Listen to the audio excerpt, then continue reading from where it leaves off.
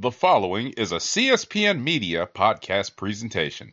The views expressed by the hosts and guests of the Comic Book Chronicles are the opinions of said hosts and guests. They do not reflect the opinions of the Comic Book Chronicles, the Click Nation, or the Cold Slither Podcast Network in any part.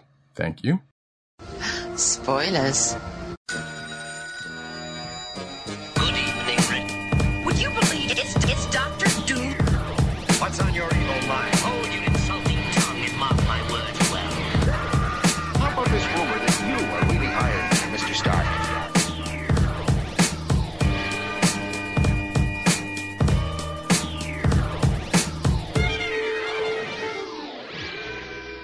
Hello, and welcome to another exciting episode of the Comic Book Chronicles.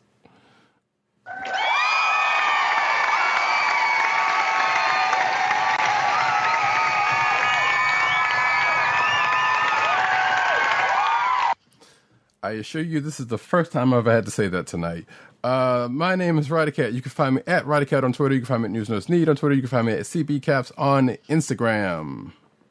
South Carolina with Columbia down the way.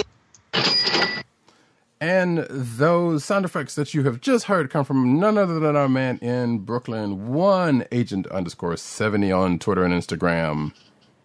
What's up, bro? No! Sleep till Brooklyn! Yes. And you can find this here podcast on the Cold Slither Podcast Network. That's CSPN.us. Do it today.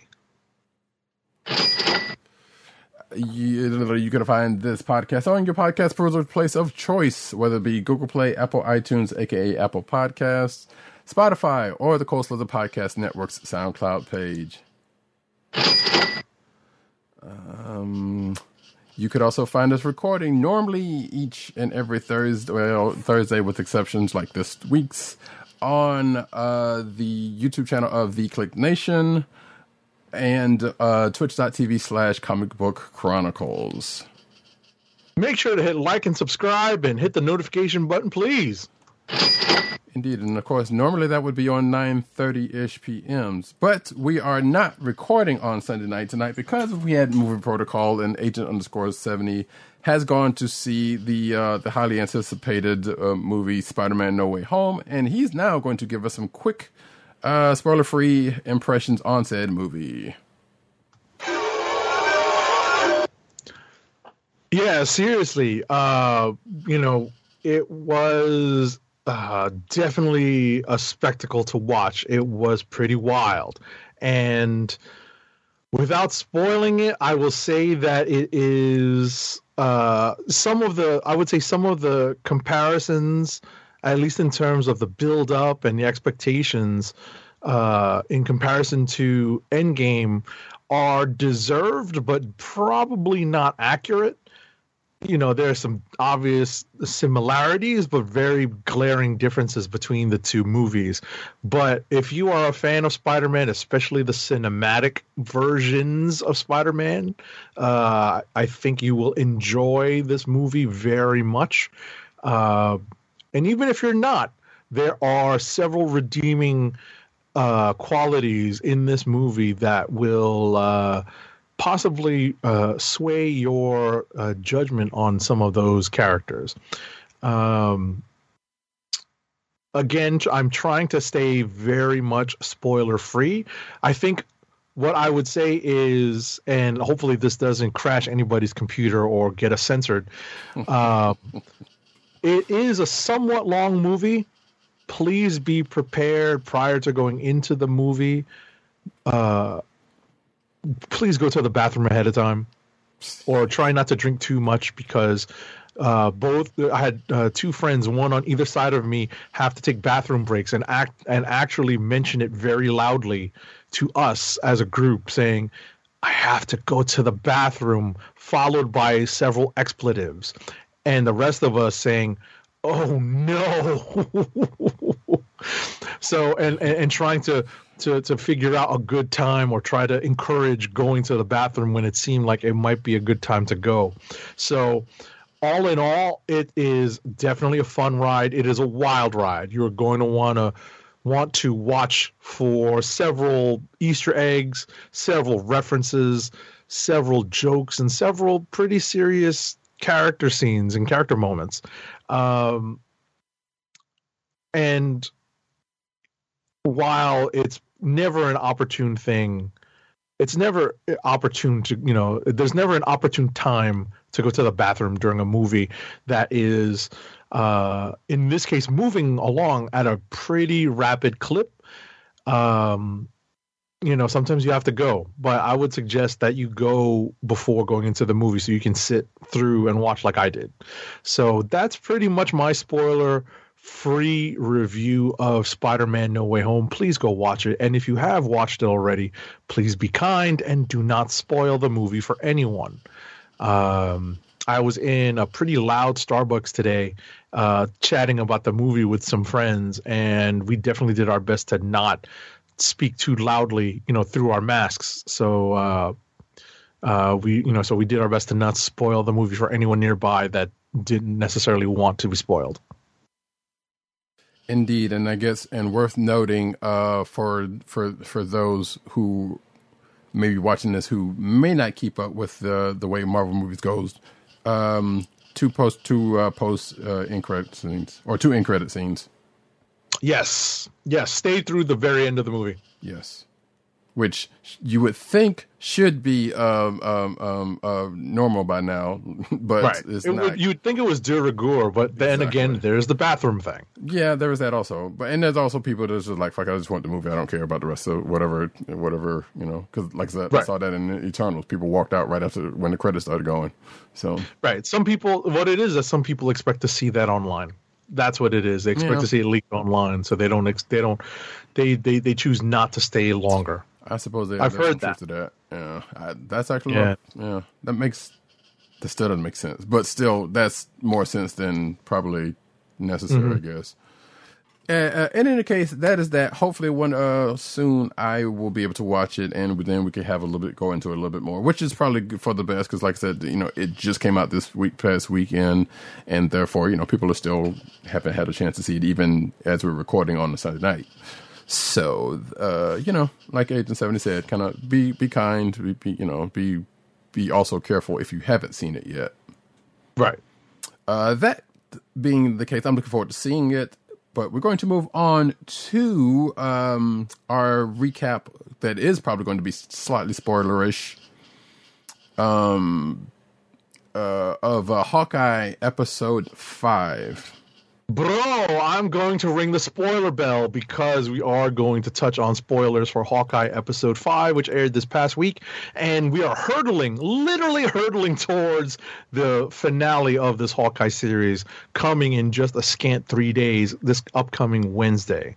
So I'm going to ring the spoiler bell for Hawkeye, our discussion on Hawkeye episode 5 in 3, 2, 1. Spoilers incoming. So yes, wait, do we even? Yeah, bro. Oh, here we bro, go. The blip, bro. Yes. So this episode 5 is called Ronin, which you would think, given the last couple of episodes, would have been called the last couple of episodes, but we're not. Don't worry about that. Keep on going. We start off with a flashback to one Yelena Belova. From girl, we're gonna get to that part. Don't worry. Yeah. If you, luckily we we're not recording prior to starting the stream. Yeah, we have an off-the-record conversation about this particular scene. Indeed, and this particular person most specifically. But yeah. So it's a cut back to 2018, and basically after the Black Widow's movie. Excuse me. So if you've seen the Black Widow movie, you kind of know what happens there. If you haven't, then this is going to be spoilers a little bit for that also. But at the end of that movie, Yelena's basically tasked with freeing the rest of the ladies under the control of the whatever widow programs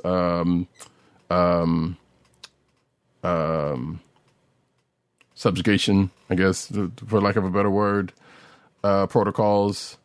And so Yelena and this other widow was going to this one very nice house, thinking to free another person who apparently did not need to be freed because they were, I guess, already freed, I assumed. Yeah, they were there of their own free will. They weren't under any sort of Black Widow conditioning. Right. So, and cut real quick to some talk between them. There's a reference to Sex and the City. And also at the same time, so this is like after the events of Black Widow, which means that Natasha herself was pretty much going headlong into after Civil War. Wait. Yes. She's basically freeing Cap and them. Wait, no, anyway, she was going to help Cap and them at the time. We do know that. So it was kind of around that part, around that time. But Yelena goes to the bathroom. She gets blipped, and we get to see this right out of, or as she's washing her hands or whatever the case may be, and the world around her kind of changes as she comes back into 5 years later. Right. So this is just hold on to that thought. This is the second time we've seen this happen to a character during the Disney Plus television show era. You know, the first time being Monica Rambeau. And, you know, it was an interesting twist on that because what happens to Monica is, you know, she's basically staying in place.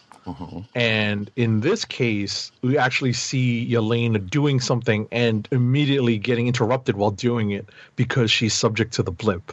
And this answers a question that a lot of us had at the end of Black Widow. Yes. Yeah. Especially during the end credit scene. Exactly. Yeah, like where was she all that time? Right. Right. And ultimately this phase of the MCU is still going to be dealing with the aftermath of the blip for some time. Yeah, and I'm sure that some other instances will probably be some other characters introduced or by way of the blip or something.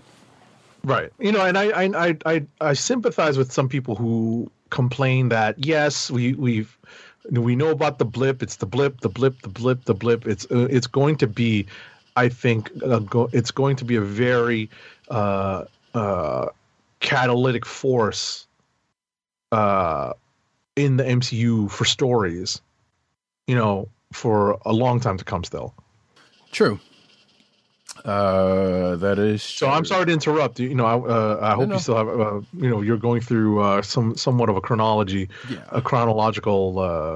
summary. So go ahead. Yeah, and I'm still trying to keep it brief, but that part is slightly important for some stuff later on, in a way. But actually, that's kind of one of the important things because, like I said, that was kind of one of the things on my mind. You know, regardless, we cut to Kate Bishop going home to her mom, being bruised, kind of bruised after the events of the last episode with, you know, Clint and Yelena and Maya. And she's obviously, you know, kind of beaten down. And her mom, Eleanor, kind of tries to console her in probably the best way she knows how, just knowing Eleanor, but who we still don't know the full thing on, but we do know based on the events of this thing, she's into some bad stuff, which we kind of knew.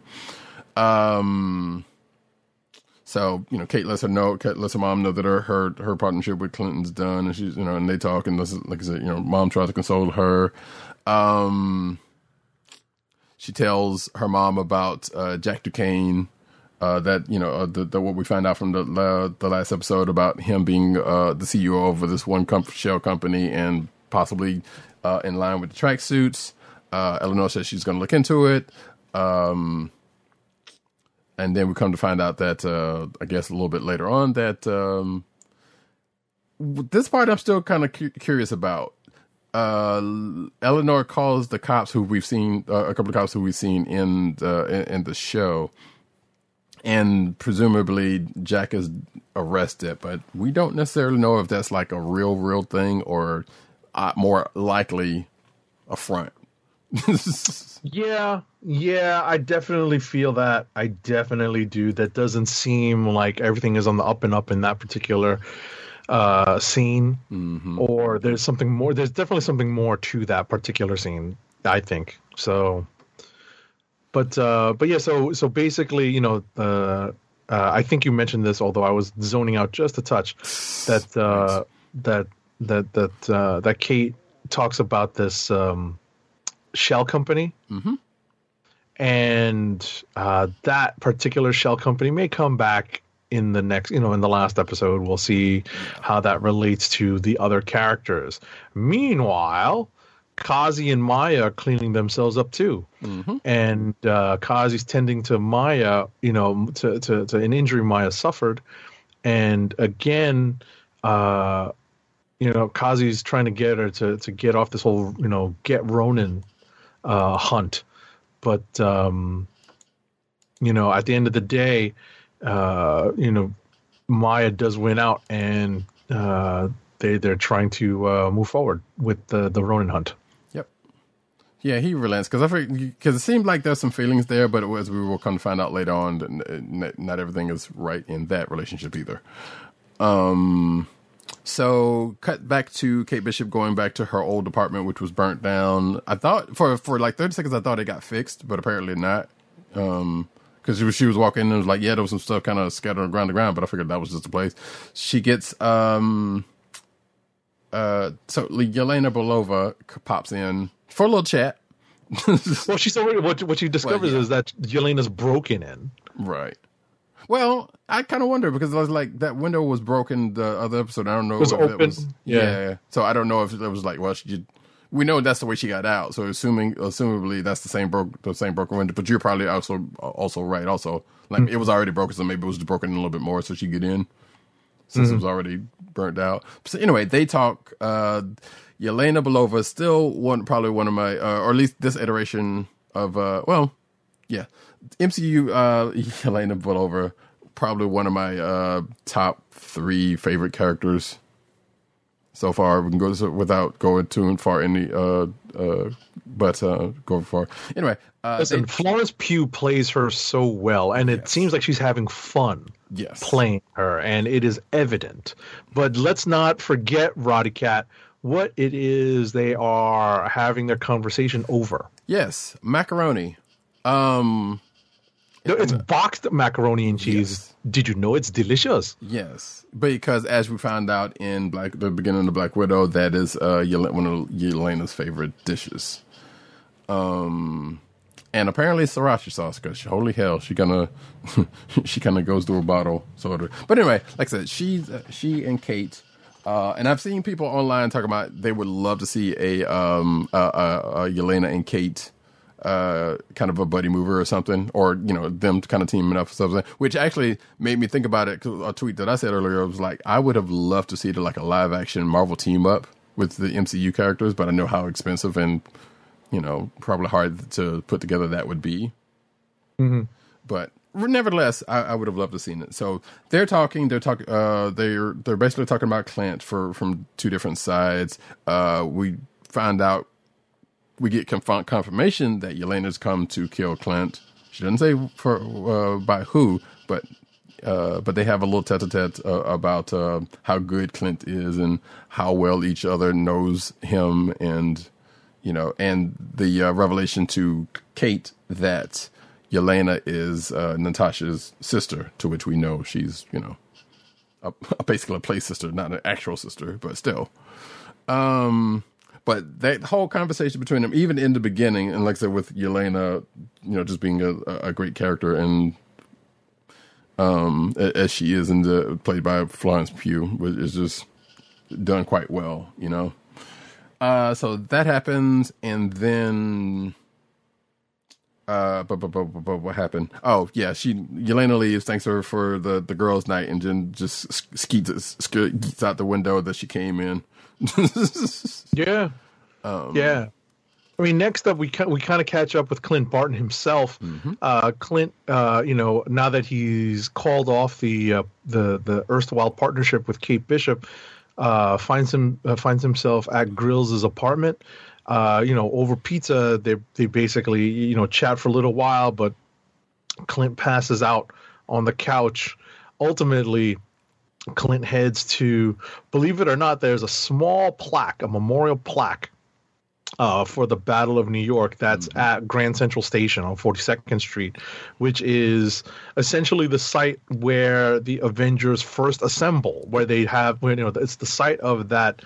It's outside of Grand Central. It's the Park Avenue overpass where that first turnaround shot in the first Avengers movie takes place, and that is roughly where that plaque is placed. And at that point, Clint is trying to come to a reckoning with Natasha and her memory, and at the end of the day, after that, Clint has a phone call with his wife Laura, and as a result of their phone call, basically, Clint with Laura's at Laura's behest and with her blessing is sent to end this. So, in this conversation, I feel like if it wasn't clear that Laura was a part of the life prior to when we see her or when we meet her, I feel like it still becomes more clear. Like, obviously, the clues were already there in the last couple of episodes. So, she definitely. I still convinced she was probably just a S.H.I.E.L.D. agent. I know there are theories saying that she could have been a Mockingbird, kind of like the Black Widow program. Right. I'm still not ready to accept that one, but I feel like that's slightly better than her being the Mockingbird. Right. That is definitely a possibility. I think at the very least, she was probably Hawkeye's handler. The person who gave missions to, at least indirectly handled Hawkeye on his missions, and he fell for her. Mm-hmm. Whether or not she's codenamed Mockingbird, we'll see. But that's the way I see it. She's most definitely ex-S.H.I.E.L.D., based on the conversations we've been privy to between herself and Hawkeye. So everything's on the table. I have the feeling we're definitely going to find out in the next episode. Definitely. Cut to probably one of the other better scenes in this particular episode is that we see two tracksuit bros in a truck riding down the street, bumping Christmas in Hollis by Run DMC, Christmas classic, obviously, thanks to in its own right, but also thanks to Die Hard. Right. So they're bumping and talking about tracksuits. They bring up the Royal Tenenbaums, which that's definitely another tracksuit reference. Before it being interrupted by an arrow through the window with a message for Maya Lopez, from Clint, telling her to meet him at the place where she first met Ronan, and come alone, which he doesn't do. And I believe it does cut to later on after that, and to where they meet, and then there's a whole Batman scene, as some people were calling it, where Ronan supposedly dragging all the other tracksuit mafia bros under cars and just getting rid of folks, starting with Kazi, who's taking over Overwatch. So at this point in the story, Clint has taken on the Ronin costume, and basically gone to confront Maya. And as Roddy mentioned, we see how different Clint's tactics are when he's Ronin as opposed to when he's necessarily Hawkeye. Right? They're obviously related skill sets, but we see how different their tactics can be. Right. I would say that it's probably, we've probably come to treat Hawkeye somewhat unfairly as like the weakest fighter amongst the Avengers lineup, as fair as that assessment probably is when you have Black Widow, Captain America, and Black Panther, kind of on the roster, in terms of like hand-to-hand combatants, right? So, but at the same time, for the most part, when we see Hawkeye, let's say going at Black Widow or going at Black Panther, he's pulling his punches. Right. In this case, he is not pulling his punches against the Tracksuit Mafia. Right. And obviously they're not on his level, but he's outnumbered, so he can't afford to pull his punches. So you see him go through them like a hot knife through butter.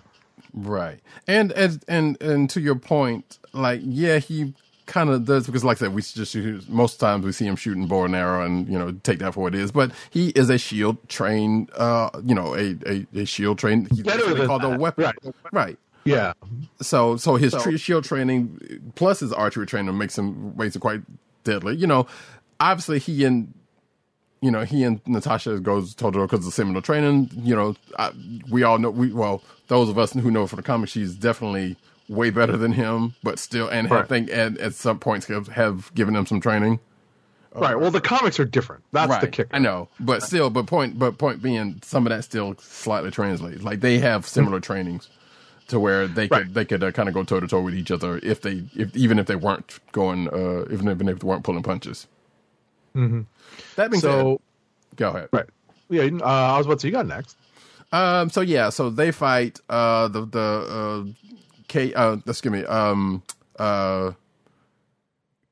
think Maya gets the upper hand, but then gets stopped by Kate, who's kind of up on the roof because she's kind of come back into the plane after an early pity party and you know, getting herself back together. She shows up to kind of knock whatever weapon out of I guess the Ronin sword out of Maya's hand. Clint gets the overhand, basically tells her, "Look, I'm not the." I was there because he was told to be there when her father got killed, which leads her to start questioning things coming past this. But she gets away, and they get away in an Uber, which I guess you would say is a stalemate. And they're talking in the car. Kate tells her about Yelena, which apparently Clint knows about, you know, which makes some sense, you know. At some point, you would think they would have talked about her as close as they were. Mm-hmm. So, but he's probably never seen her, so he's like, okay, that's her. You know what? You know when that happened? What happened? That conversation about Yelena. Yeah, in the car. I bet you it happened. Okay. No, I bet no. I'm. This is conjecture on my part. Oh, okay. Yeah. Go for it. It probably happened in space before Vormir. They did happen to have time, yeah. But at the same time, it could have. But I mean, as long as they've known each other at some point but at the end of the day, she probably had that time to talk about it because that was post the Black Widow movie.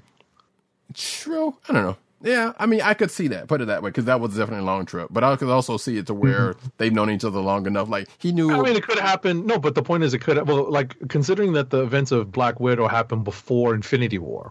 Sure. Right? So it could have happened then. Right. It definitely could have happened then. But I think it's logical that it would have happened during Endgame. Yeah, or it could have happened well before that. Because like that, it's not like Nat knew about his family. So it's not necessarily without and has known for quite some time. Like she was the only other person outside of Clinton, you know, who didn't know. So it's not outside the realm of possibility that she could have known like well before now, basically. So we don't even know. I mean, I just find it unlikely that she would go into her childhood because that was the last time she saw Yelena. Yeah, possibly. Right. Right. So I think that, but they are close. In terms of right.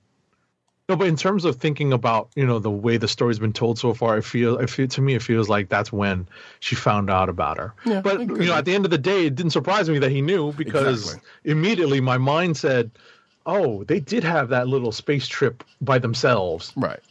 The bottom line is we know at some point they definitely talked about it. Yeah. So back to the story. So did we get to the part where so Kate basically disarms Maya because Maya gets the upper hand, but it's really only because Clint's trying to convince her that he's telling the truth. Yeah, we're past that point. Yeah, No, I got that. But there is a point where Maya confronts Kazi about the circumstances. Right. And this is exactly. And that's where what's that? Yeah, no, you're right. Exactly. That's the part where we're at. Right. And that is where we leave off. And I will leave it to Roddy Kent to finish off this episode with the big reveal. Yeah, so there's not really much else.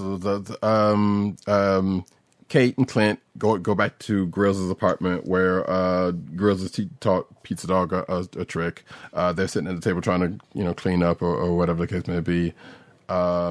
Basically, Kate gets a text from presumably Yelena telling her who hired her. Now, granted, the little back of this. Now, we already know there's somebody else behind the scenes, thanks to the end credit scene of Black Widow movie, but we don't get into that right now. We're going to find out that Eleanor, Kate's mom, hired Yelena, and Yelena sends her, who had been following Eleanor in a scene prior to this, by the way, sends Kate a picture of Eleanor and one other figure that most folks been waiting to see. One, Wilson Fisk, the Kingpin. And Kate shows Clint, and that pretty much, and he pretty much ends off saying Kingpin, and that ends the show, or ends the episode rather. It is the man behind the Fat Man cars. Mm-hmm. Yeah, exactly. If that all in other clues weren't apparent in this show, then that's what it is. So yes, most if not all theories about that being the case, and also adding more credence to another character coming into the MCU has now been confirmed. Right. At the end of this episode. So the next and last episode should get a little bit more into the Kingpin's character. I saw Vincent D'Onofrio. Unfortunately, this was a slight spoiler because I had not seen the episode at the time.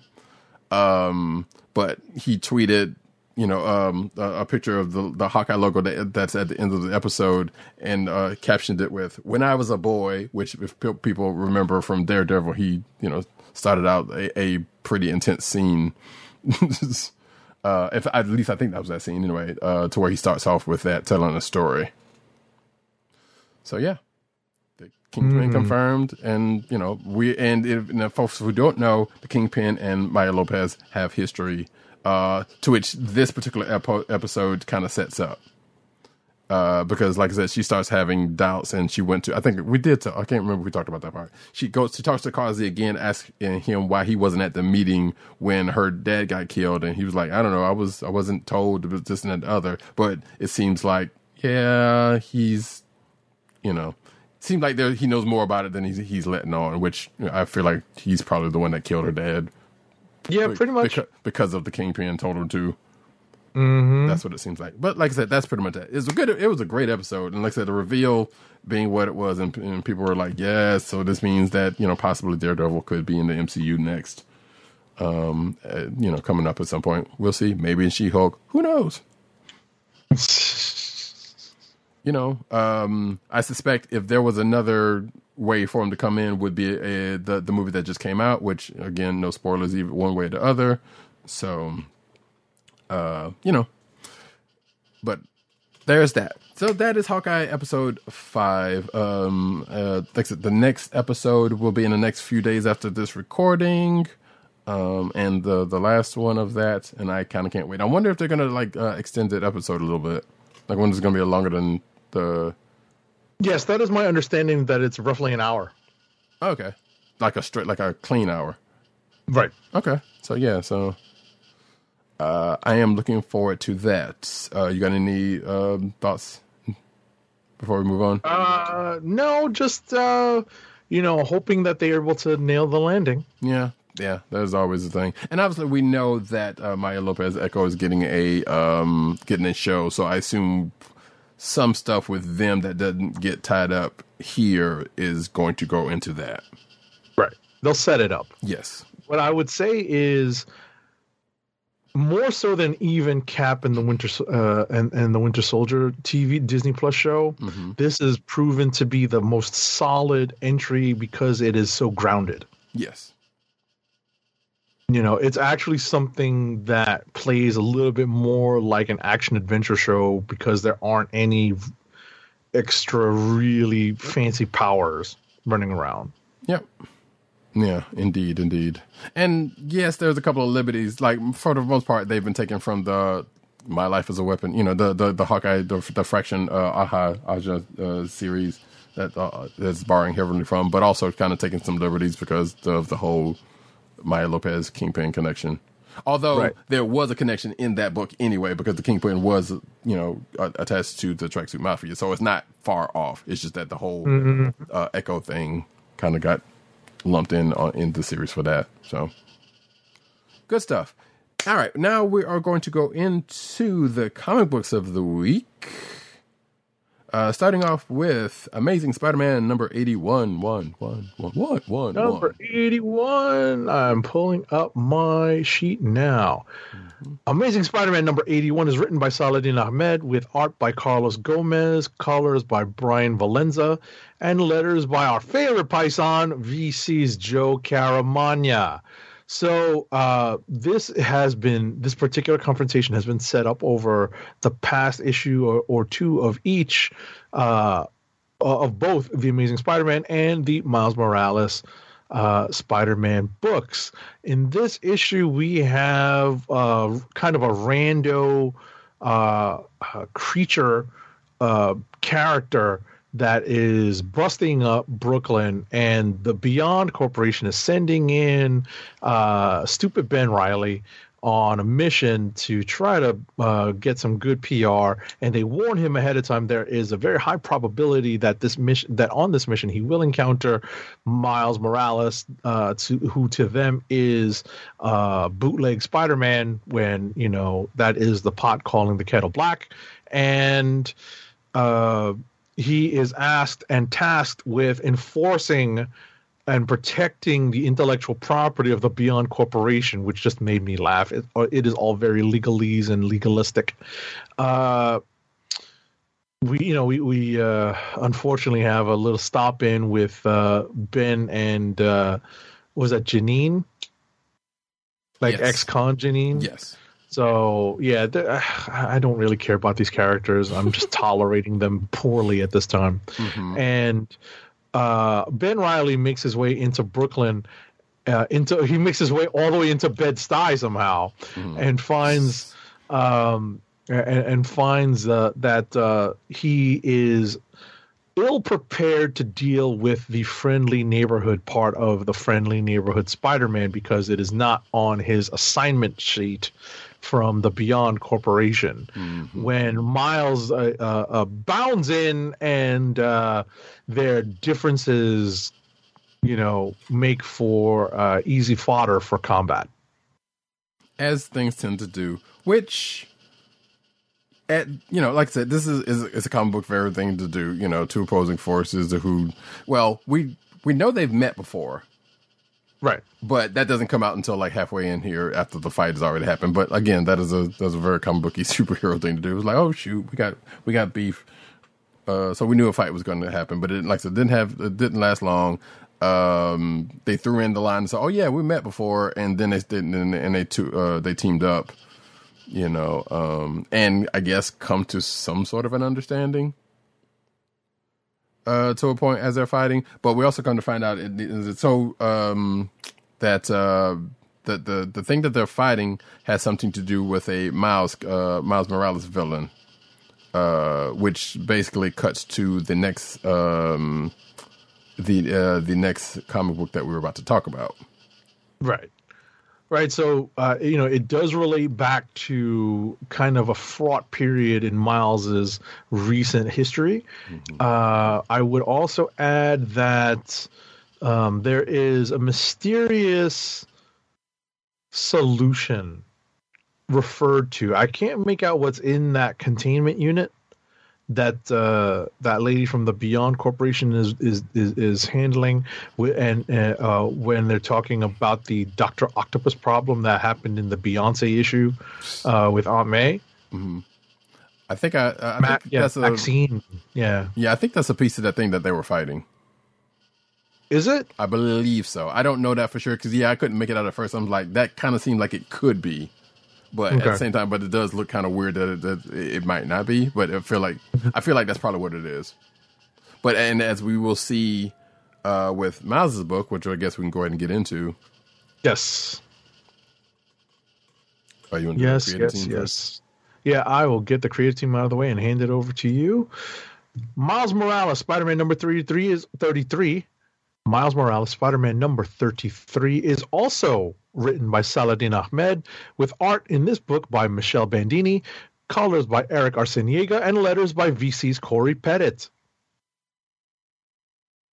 Take it away, Radicat. Yes. So, as we find out, like I said, this is coming off of Spidey's book, we're going to find out that Miles also gets a piece of this monster or this thing that they had fought, that he and Ben had fought in the issue we just talked about.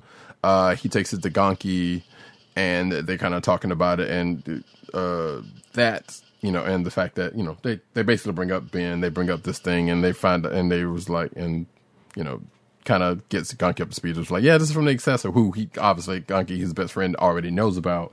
So, and Gonki's like, you all right? Because we know this is, that was a problem for you. Not that far, and it hasn't been that long ago. By the way, this is only in real time. In real time, it's also been a couple of months ago. But in the comic book, I'm not sure how long, but it's definitely still hadn't been that long, regardless.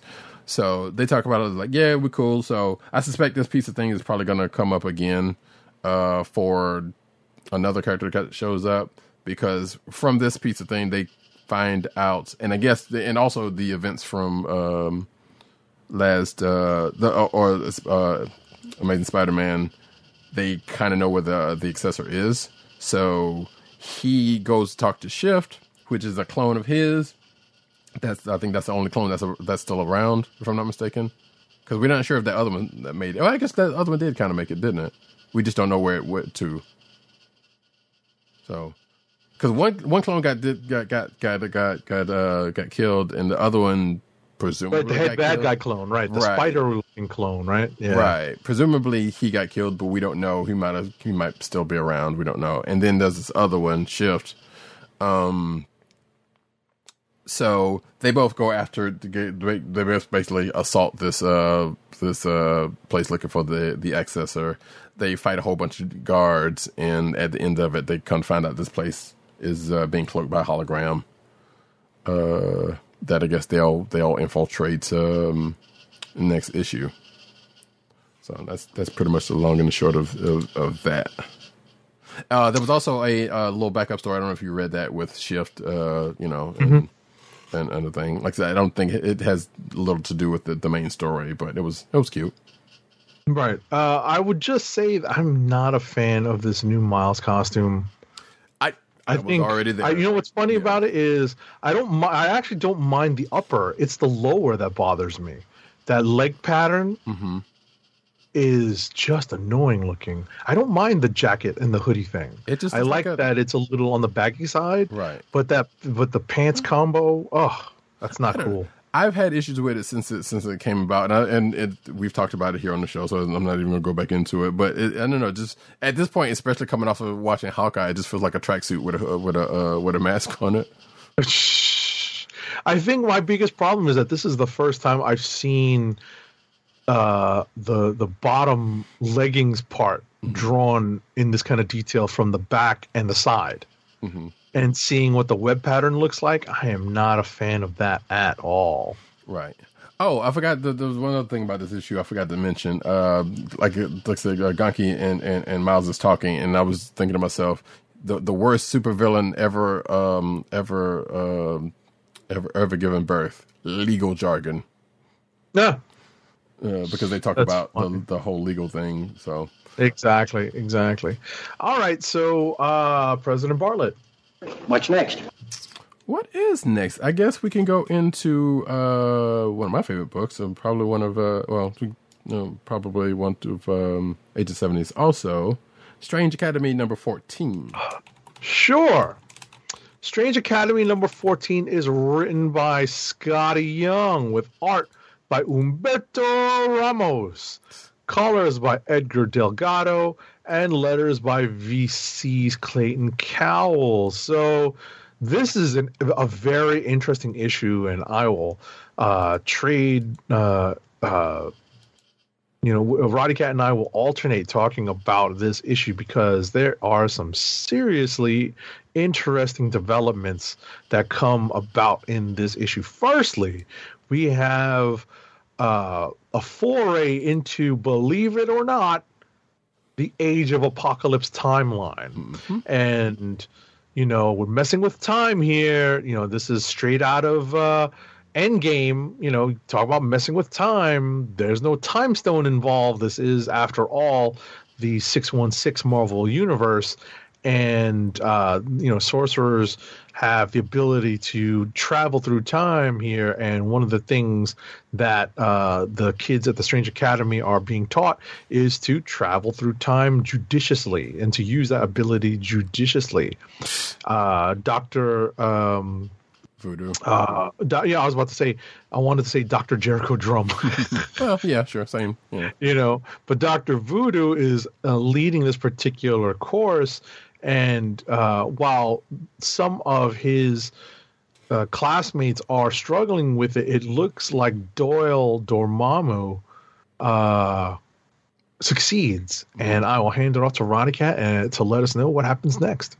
So first of all, I question the the potential irresponsibility of teaching kids to travel through time magically or otherwise on their own, yes, without chaperones, yes. So I'm sitting here because even before the whole door thing, I was like, okay, this can't go well. Like, teaching them about it is one thing, fine. Showing them how to do it, that is irresponsible. I get it. There's a reason for it. Like, hey, if you know the good, you did the bad, blah, blah, blah, but that still is like, this will not go well. Anyway, the kids do their own little solo trips, but the only one we get to actually see is Doyle taking a trip into his own. I think I called it Days of Future Unpleasant, right? For him, because we already know Doyle. There's a prophecy that Doyle's kind of weighed upon because of his relationship to his dad Dormammu. Long story short, he goes into the future where apparently that potentially could come true, and he finds out some stuff that he wasn't too crazy about, like he's going against his former classmates at the site of the Strange Academy, and he wants to basically change the future, but he gets yanked back by Dr. Voodoo before he has a chance to do the other thing, but he's still kind of feeling about it. So we probably hadn't seen the end of that. And then the other part of this issue, we cut to Calvin, the formerly magic user, who's trying to get his magic back. And we already saw at the events of last issue that he kind of doesn't care how he does it, because he's talking to Zelma Stanton, and she kind of gives him like, here's my journal. I didn't have magic, but here's how I learned, and gave him a book about it. But he's like, just like kids kind of want to do, shortcut some stuff. So he kind of goes into town and and kind of finds this local myth, which is not a myth, a person named Gaslight, who I believe, probably, if you've seen The Princess and the Frog, may have something to do with the character that's there. But regardless, don't worry about that. And a wish is granted. I was about to say this gas lamp. This gas lamp character is actually related to the zombie girl characters. Is Zoe? Right. So there is a little bit of interconnectivity here, especially in the locale of New Orleans. Mm-hmm. So yes, and we saw that last issue.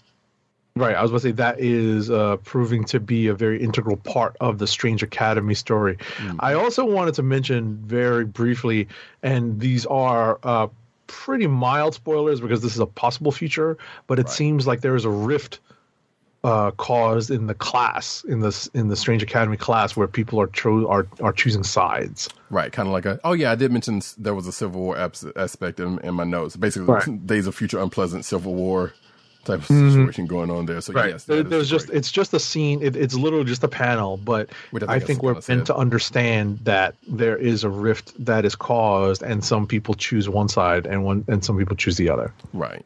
Yeah. I kind of slightly alluded to that, I think, when I said that. But when I said something, but yeah. So that's pretty much that. And then, like I said, the other side of this is Calvin trying to get his magic back, and going against everybody who told them not to find this character from last issue. But of course, being hard headed and wanting his magic back, there is that.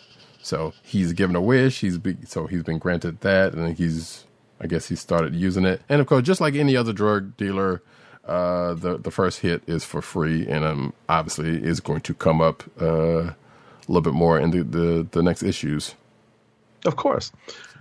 I thought one of the best and funniest parts of this issue was the end notes in this issue for the class, for the Strange Academy class, where the Strange Academy has a note for the time travel advisory effective for all time. Mm-hmm. And it's hysterical because, if you're time traveling or time hopping, you must adhere to the following time/timeline travel restrictions and avoid these particular realities. 2099, but the year 2100 is A-OK. Yes. Days of Future Past is effective immediately, is basically off limits immediately for all mutant students. 1602 is off limits because it's Neil Gaiman. Zombies, except for Zoe Laveau. Age of Apocalypse. I'm sorry? Because she's a zombie. Right. Age of Apocalypse, except for faculty / sorcerer chaperone. House of M, just no. Just and no. Don't ask. Yeah, and don't ask Scarlet Witch. Exactly. The next one's my favorite. Amalgam. Oh, yeah. Amalgam. Yeah. Yes. When have you seen that word that reality referred to in the Marvel Universe? Right. And the caption says it all. Whose idea was this? I laughed. I audibly laughed so hard about that one. That was so awesome. That was awesome. Yeah. And then, which it was in the next one, I believe, which was a pretty big dig, the Ultimate. Right. We don't even know if this actually exists or not, or has it ever existed or not. Exactly. But that Amalgam one had me crying. Mm-hmm. Yeah, I love that, and they've had some really good pages along those lines after the story, but that one was pretty good just for being what it was. Oh my god, I'm still kind of remembering, sitting here at my computer just reading. And when I saw the word amalgam and the caption, I lost it. I couldn't believe they went for it. And it's just kind of it's not an in-story thing, but it kind of is, because these notes are they might be referred back to at some point. Yeah. But I just got a kick out of that. That was just a great addition. Yeah, indeed. Yeah, whether we will see anything else coming from, I doubt it. But like I said, that right there was great enough. Mm-hmm. I'm just gonna put it right here. Again, Strange Academy. You don't necessarily have to be a full-fledged Marvel head to enjoy this book. If you're a fan of Harry Potter, you might enjoy this. There's some affinity there. But it's just a good book, just in general. That being said, all right. So now, more people should be reading that book. Actually, I would dare say. Yeah, I think so too. So we can go on. Well, actually, you know what? Do we want to do one more book, or just go ahead and hit rapid? No, I was about to say we can hit rapid fire. We'll hit the minigun because Roddy Cat has several books he needs to get through. So yeah, but I can get those quick, so that's cool. I am going to spin it up. Hit it, Jesse the Body Ventura, a.k.a. Blaine. I ain't got time to bleed.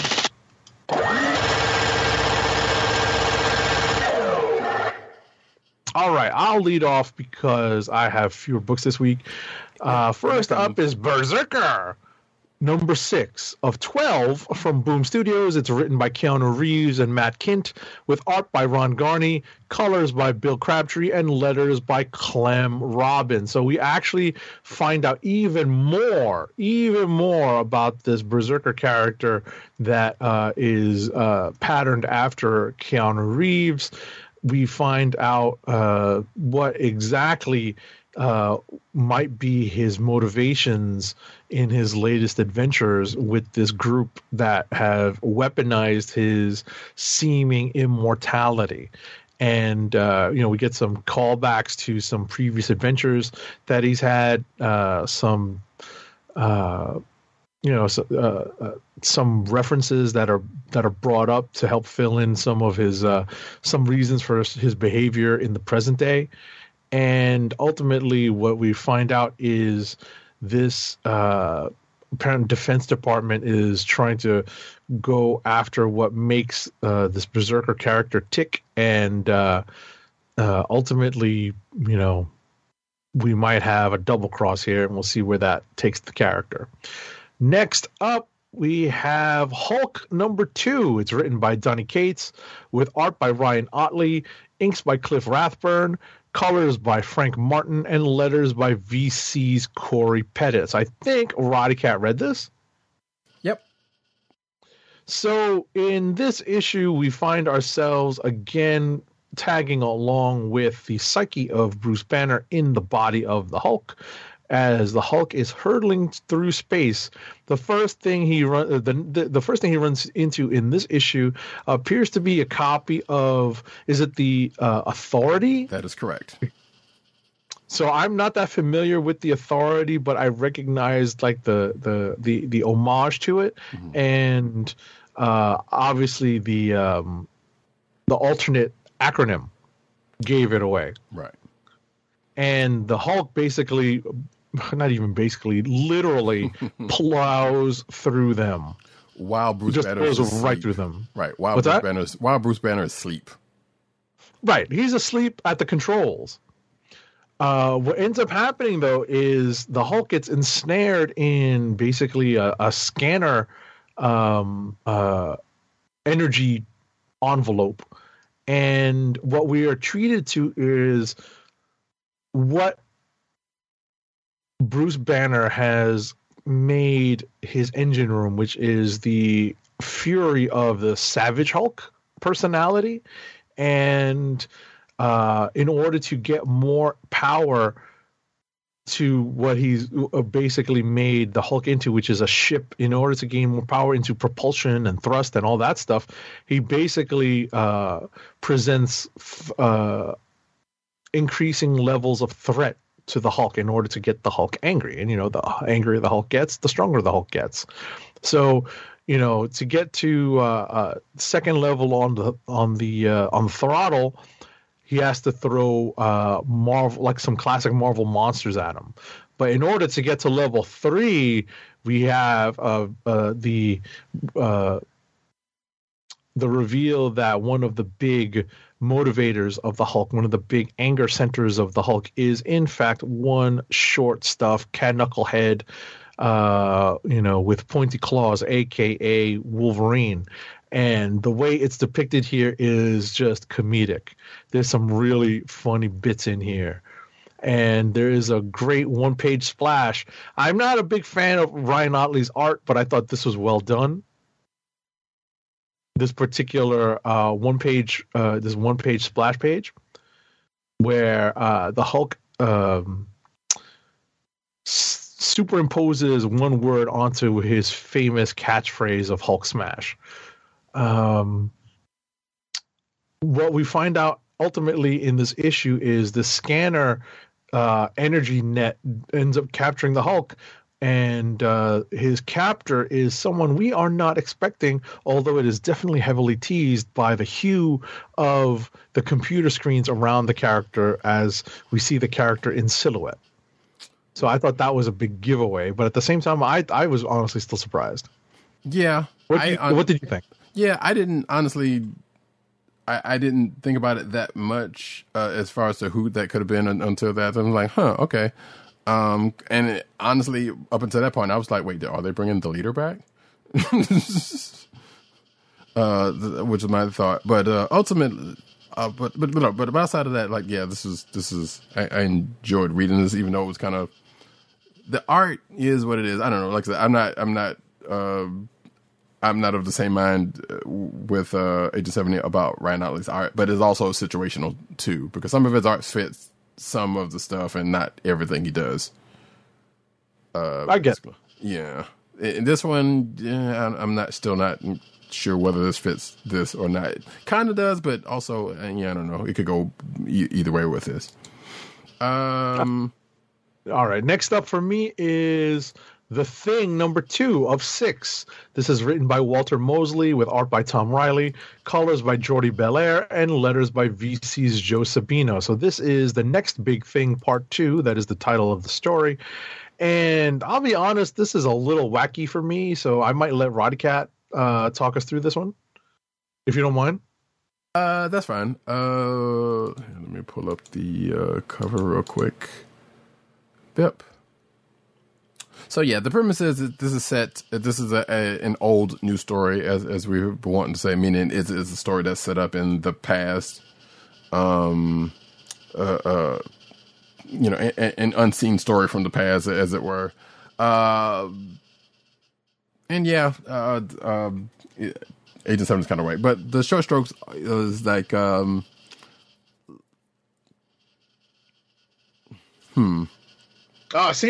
See, this is why I handed it off. I'm going to give you a hand. So ultimately, the character that is causing problems for Ben Grimm in the first issue originates from an underground version of New York that people have escaped to in order to kind of rebuild their version of New York, or at least their hopeful version of New York. And a lot of these people seem to be destitute and outcasts from the quote unquote upper world, kind of like Morlocks, but without the mutant powers. And what we find out is that the character with the tires around his arms, which is kind of silly, I forget his name. Brusque. But what's that? Brusque. Is it Rusk? Brusque. Yeah, Brusque. Oh, Brusque. Oh, Brusque or Brusque. Yeah, Brusque. Mm-hmm. Yeah. So Brusque had become infatuated with this performer, and that is the reason why the paths of Brusque and the Thing cross paths, because it's this performer who is seemingly trying to reach out and make a connection with Aunt Petunia's favorite nephew. And this performer gets dragged under the city streets into this underground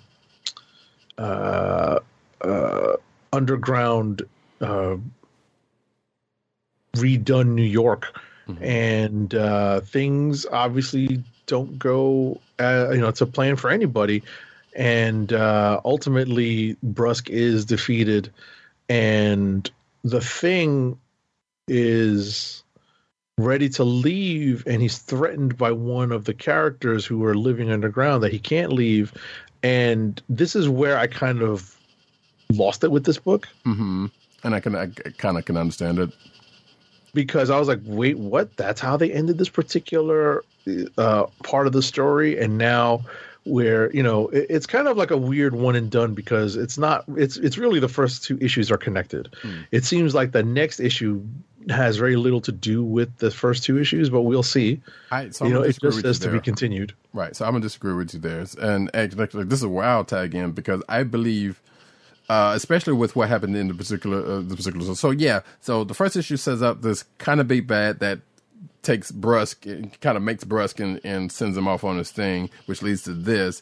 And the Brusque thing kind of gets, I feel like this is clearly a first arc where, hey, this mystery kind of comes up, because we get met with two people. Well, excuse me, we get met with one other person, because like the young lady that Agent 70 mentioned, but also this little kid who seems to know a little bit more than a kid of that whatever seemingly age knows. Mm-hmm. And in fact may possibly, at least the way I took it, may have had a little bit more to do with what happened to Brusque. than not. Either between him or that young lady, and it kind of set up slightly smoothly because you kind of come away thinking, wait, that was basically just a little too convenient, the way that just ended with what happened to Brusque. So I feel like, because even with the panel, like right before whatever happens, like you just see them staring. So and it just kind of seemed like, okay, one of them, to me, felt like it had something to do with that. And that kind of opens up the mystery that's going forward. You forget, this is, not you didn't forget, but for people not to know that this is part 2 of 6.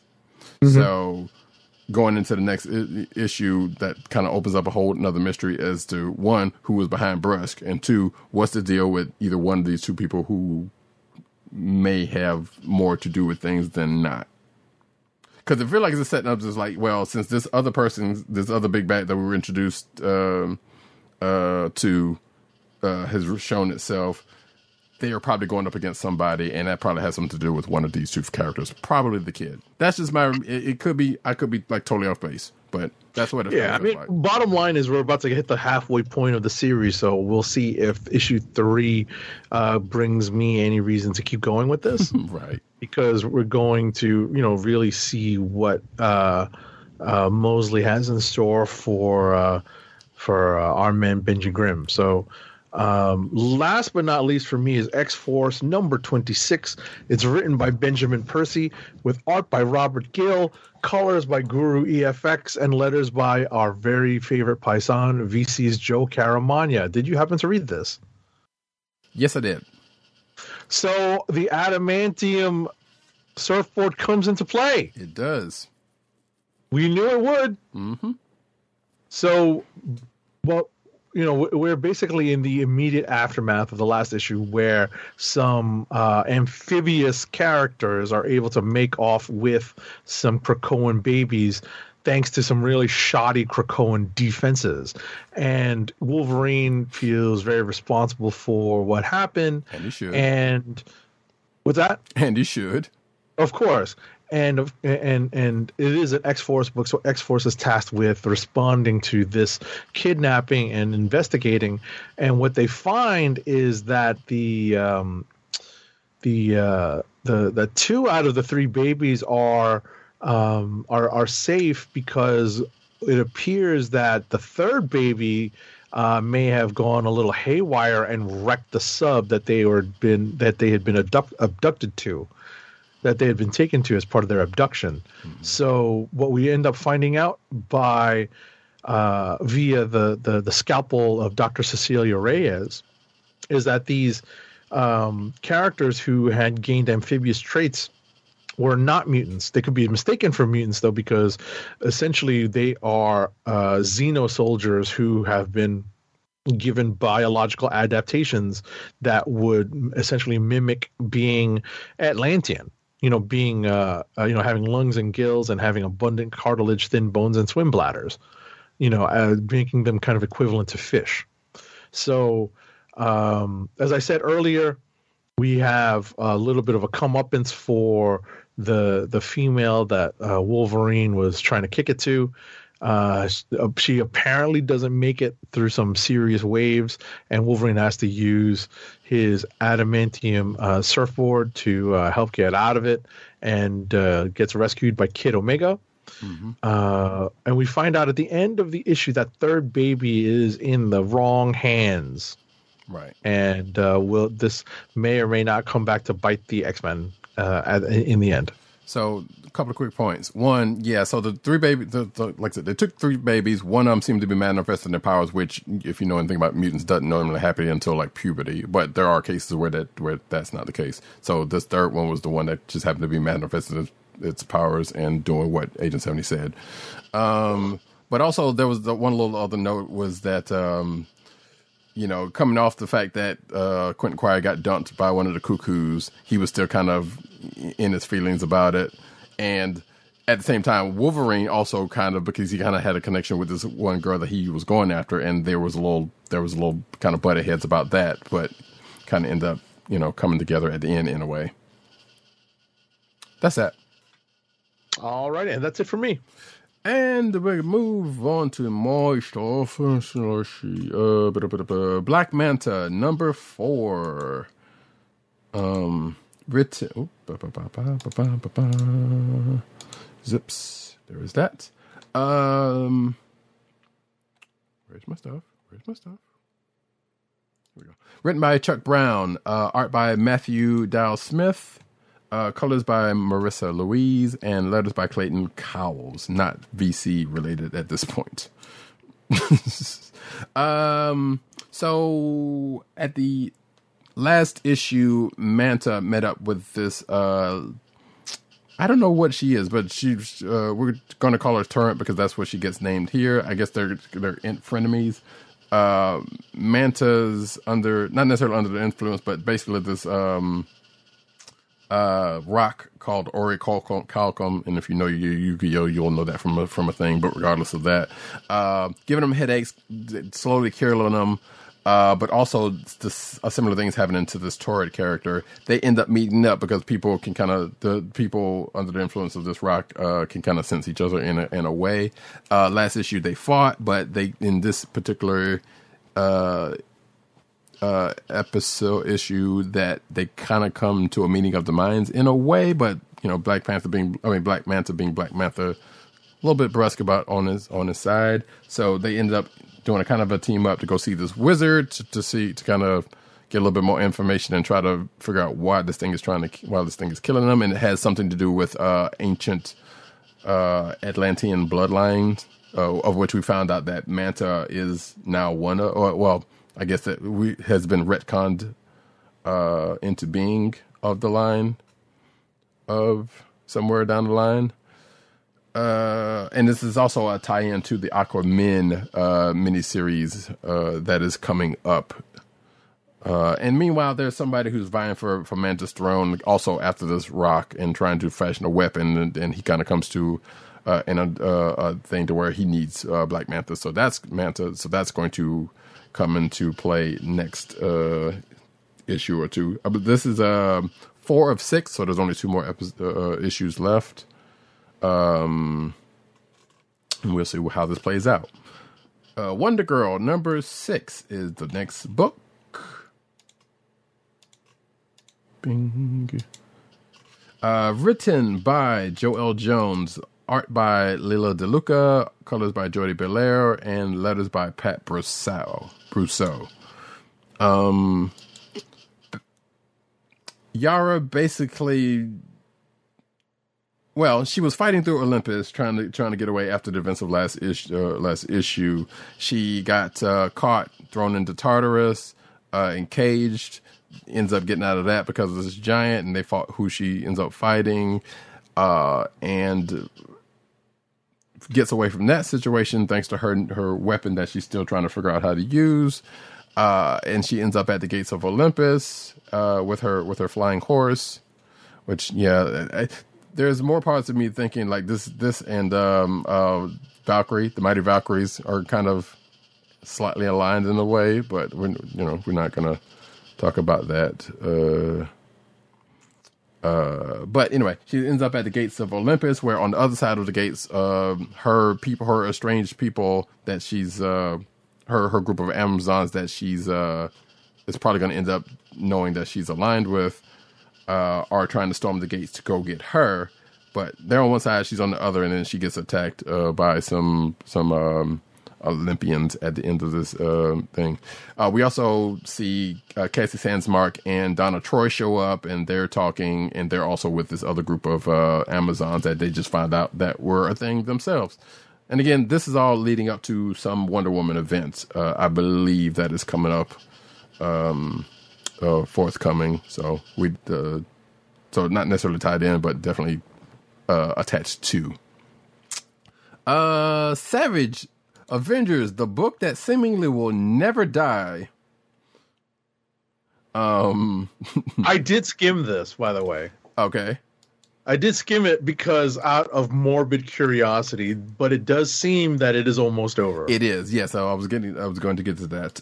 Written by Jerry Duggan, art by Patch Zerker, color artist Java or Hava or Tartaglia, letters by VC Travis Lanham. So yes, as Agent 7 said, this looks like it's seemingly over, but we've been in this place before, so this thing is a foolish. But this seems I even don't even want to say it again because, like I said, the whole crux of this book was this whole thing with Cooling Gav. That's been taken care of this issue. They all go to celebrate at Doom's place, but there's another little wrinkle that needs to be taken care of. And Kang and Doom were talking about it, and Conan's kind of involved in that. And cue the gif of Rhodey doing the strangling motion from what was it, Infinity War? Yeah. I want to say Endgame. Endgame. Yes. Because they're talking about Back to the Future, hot tub time machine. Basically, yes. Yep. And doing a certain thing to get rid of a person. Baby Hitler. Yes, exactly. So that whole situation happens, which does kind of halfway kind of go off. But they don't kill Cooling Gav. They basically change his history. Without going to that, but this is still not over because it's to be continued at the end of this issue. Right, but the next, at least for now, the next issue's title or at least setting is a coda, and we know that a coda signals an ending. So correct. We'll see if that is in fact a coda for the series. Right. And this book has lasted way longer than it potentially has had the right to, especially given its beginnings. But, hey, stranger things have happened. Next book is Defenders number 4. Why do I have art by Al Ewing? That is totally not right. Written by Al Ewing. Wow, why do I have what was I thinking? Art by Javier Rodriguez and letters by VC's Joe Caramagna. This is a trippy ass book. Like this is kind of for me how Agent 70 kind of felt about this week's thing. Because they've been kind of traveling through the previous iterations of, I don't know if it's the 616 or just various versions of just universes in general. It's kind of weird. So basically you have the team of Defenders led by Doctor Strange. It's not too many of the usual people you would expect it to be aligned with the Defenders, and it's definitely not the Netflix folks. Just in case you were wondering. But yeah, they're on this thing. It's like Galactus's mom, Cloud, which I'm not even going to go into that. Harpy, Betsy Ross, Phantom Rider. There's a couple, but it's a couple of people. Regardless, and like I said, they're on this whole thing. The Silver Surfer was there, but now he's gone. And like each issue, there's been a member of the team that's left the team for some odd reason, and this one's no exception. We basically get almost a reemergence of a version of the Lifebringer, Galactus the Lifebringer, in this. But like I said, this is an instance to where it may not have anything to do with the 616. Before they kind of go through the fourth wall and end up in another instance of the universe, to where their next fight ensues. And like I said, a member of the group ends. Like I said, this is a weird book, and I'm not sure how long this is going to last, or if this is. I wouldn't say I believe this is a miniseries, but I'm not entirely sure. Next up is Excalibur number 26, and you didn't read this, I guess. I skimmed it, so I have an idea what it is. I know that it is the last issue of this volume of Excalibur. Right. Oh, and actually, yeah, and this and X-Force kind of, I guess this week's books are this kind of moving away from the reading order that is at the back of they're basically going into their own things, looks like. Because what we were getting in the X books were reading orders of how you should read the book, and we're not getting that. In fact, we're getting, in certain cases, relaunches of books, and in this case, yeah, like I said, could be the end of this particular book, but another one is coming after it. Right. There's an event yes. that this is leading into, so this could be one of those things where, like the death of Wolverine or the many lives of Wolverine, where the book proper ends or goes on hiatus while this limited series takes its place in the publishing schedule. Right. And we do know, like we'll see in the news, there is definitely some X-books that is getting relaunched, at least one in particular. But Excalibur number 26 has been written by Tini Howard, art by Marcus Toe, color artist Eric Arciniega, and letters by VC's Ariana Mayer. So we get a story at the beginning of this that's seemingly before the incursions, and I believe, yes, those incursions, because there is a reference to New Avengers in the company of this that has, I guess, that is tied into this as far as time placement. Sorry, I am hyper aware of things because we had some technical issues earlier, so hopefully we will continue to not. But anyway, there's basically a siege on the castle that is pretty much the last point of the point that the Krakoans can come in and out of Otherworld. And thanks to Merlin's siege of the castle and a plan by him, which I guess Betsy kind of knew about, kind of backs them up against the wall, and I believe sends them back to Earth. But Betsy, because of her abilities, can kind of go back to Otherworld, and at the end of this, she may have gone Butch and Sundance, but it's also, like Agent 7 said, is leading to a possible event that we will see coming forward. So we'll see how that plays out.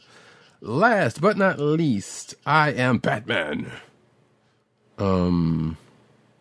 Written by John Ridley.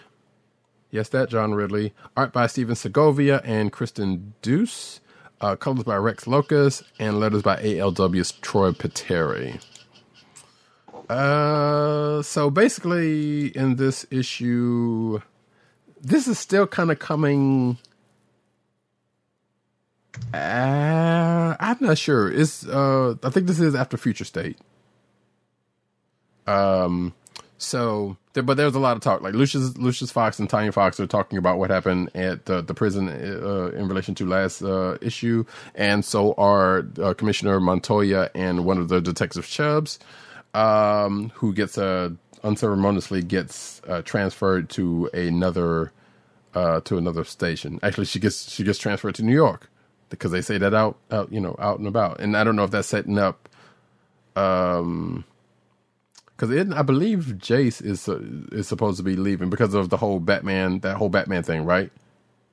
Like Batman's leaving Gotham and everybody else is pretty much going to be left. So basically, Bruce and Jace are gone, and it's just leaving the other parts of the Bat family to take care of Gotham, which may or may not have something to do with the video game that's coming up, but we're not going to talk about that.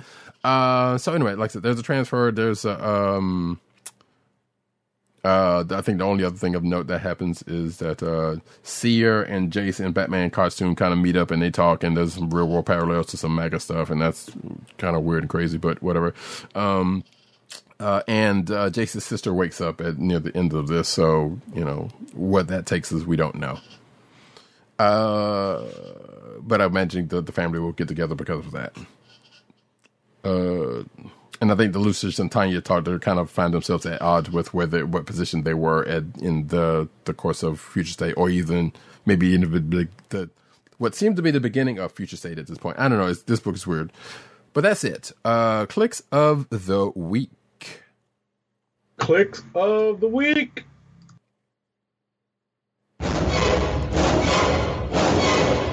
So we didn't get anything from the other hosts, so it is on us. That is fine. So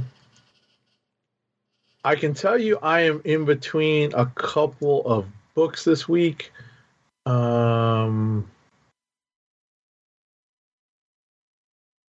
Most likely in between Strange Academy number 14 and maybe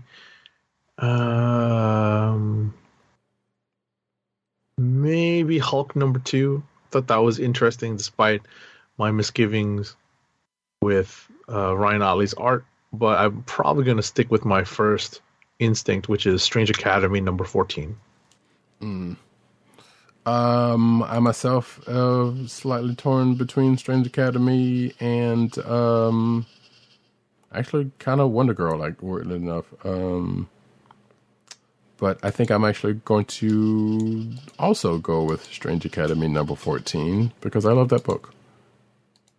Okay. So, that being said, we can go on into the news, but first, an ad read. Our first ad read of the night is for Funko, Fun at First Sight. It's your home for exclusive collectibles such as their world-famous pop vinyl bobbleheads, apparel including t-shirts, hats, and socks, and brand merchandise such as custom DIY pop figures, art books, and skateboards. And now the listeners of the Comic Book Chronicles can enjoy 10% off your entire purchase when shopping at Funko. To place your first order with 10% off and to help keep our show free for you, go to our network website at cspn.us. That's cspn.us. Then click on the Keep Our Podcast free link at the top of the page. From there, scroll down to the Funko link and place your order. When you get to the checkout, put in the offer code SHOP10 for your 10% off discount. Funko through cspn.us. Do it today. And now we get into the news.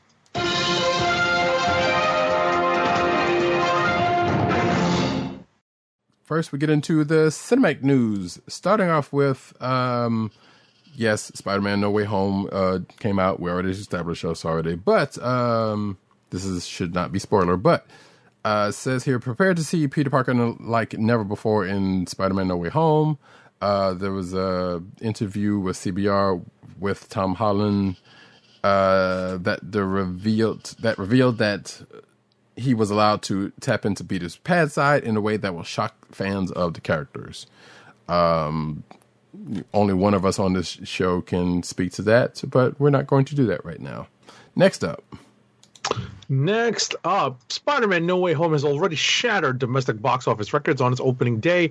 As reported by Variety, No Way Home earned $121.5 million on its first day in theaters, making its Friday domestic box office the second highest opening day of all time, just behind Avengers Endgame, which pulled a $156.7 million opening day.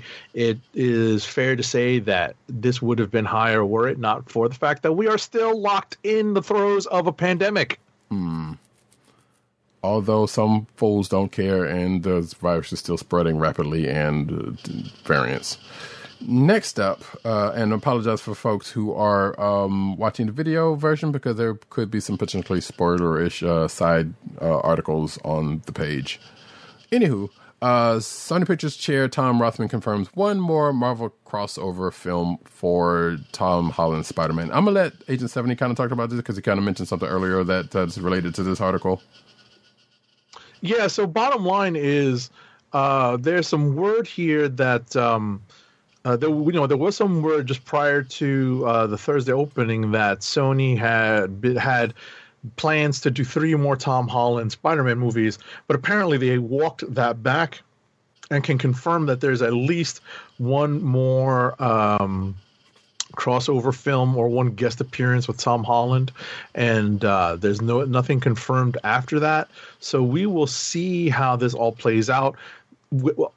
Based on our experience with Sony leaks and Sony rumors, a lot of them tend to be true because at the end of the day, they have a very, very bad record at stopping their leaks. They don't have the same sniper team that Marvel has, because if Kevin Feige is trying to stop you,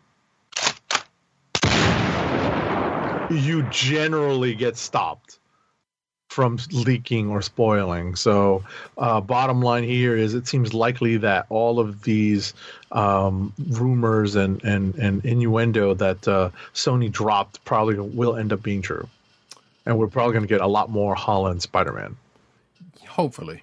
Indeed. Rumor, Doctor Strange... Oh, wait, actually, this is you. Sorry. Yeah, it was previously reported that Doctor Strange in the Multiverse of Madness would be seeing its first trailer soon. A new rumor suggests that the trailer will be tied to the upcoming Spider-Man No Way Home. To which, not a surprise, given that Doctor Strange's in the movie and Exactly. You've seen the trailers, you already know. Exactly. It's not that much of a tie. Sony's third Spider-Verse movie hits theaters in 2023. So the title reveal for Spider-Man Across the Spider-Verse Part 1 rocked the world, according to this article, with the news that the film would be a part of a much larger story, aka cut into two parts. Now we have word of when the following installment is expected to release. Phil Lord and Chris Miller discussed the upcoming sequel to the Academy Award-winning Spider-Man Into the Spider-Verse during the Entertainment Weekly Q&A. While discussing this decision to split the upcoming story into two films, the duo said, Miles' story is an epic. We wrote what we thought the story needed to be, and to our surprise, we realized it was two movies instead of one. Right, because trilogies are not a thing that splitting movies into two parts is not a thing that movies hadn't been doing for the last 5 years or so, 10 years or so. So, take that for what it is. Anyway, we're working on them both as we speak. Part 2 will be out sometime in 2023. We will sleep again in 2024, quote unquote. Next up. Hawkeye's Kazi actor wants to team up with Spider-Man and Killmonger, okay? This guy is being a little ambitious here. Hey, man, you got to get it in. Yeah. This is Fra Free. That is his name. Mm-hmm. And that's the actor's name. And he says that his favorite character is always in Spider-Man since he's a kid. And, he just wants to play more in the MCU. Of course he does. Duh. Hawkeye head writer always wanted that spoiler character involved. So, we've already talked about Hawkeye episode 4, which was from last week, and he's basically talking about Yelena Belova. How he's always wanted that character to come in. So not necessarily much else to be said about that. Next up, Lawrence Fishburne has a present for you. Yes, you, Radicat. The actor has bestowed the very first look at the upcoming Disney Channel animated series Moon Girl and Devil Dinosaur upon the world, and while it is extremely short, it is also extremely big on style. I have not watched this yet. Actually, neither did I, and I pulled this. So the clip is a kinetic kaleidoscope of colors and action, which honestly befits a series inspired by one of comic legend Jack Kirby's trippy 70s creations. Probably the most obvious visual inspiration seems to be Spider-Man Into the Spider-Verse, perhaps with a dose of Jamie Hewlett's Gorillaz animations, but the polymorphous colors are psychedelic enough to feel unique, especially for a children's cartoon. Okay, I'm going to have to take a look at that when I get a chance. I feel like part of that maybe is slightly of a stretch, but I have not watched this, so I don't know. But judging by what shots I've seen of this before, it does look the art style is a little different, definitely. So, yeah, I'll check it out. Next up, though, Marvel and DC face off in a new doc from the Russo brothers. We've talked about this before, probably months ago. The Russo brothers brought Black Panther and Spider-Man into the MCU for the first time, according to this article. They're going bigger with a 10-part docuseries about the biggest rivalry in comic book history, Marvel and DC. The documentary is called Slugfest, and it premieres December 24th on the Roku channel. The Russos, y'all know who it is, and we don't have to even say, but are producing it, and none other than Kevin Smith is narrating. And there's a trailer attached to this article that you can check out if you are so inclined. Next up, I think we talked about this last week. But after the fact, after the show, we did. Right. Netflix has canceled its live-action Cowboy Bebop series after just one season. The first and only season premiered on November 19th earlier this year. According to The Hollywood Reporter, Netflix will not pick up the anime adaptation of the sci-fi western for another season. This is despite the cliffhanger ending at the end of the first season, which finally revealed a prominently missing character. Which on its own is like, yeah, but at the same time, I don't know if it actually needed to. Like, I kind of mostly enjoyed it, but it's. So you finished it? I did finish it, yeah, but it was still kind of, for lack of a nicer word, loose. Obviously loose from the source material, but just loose in execution.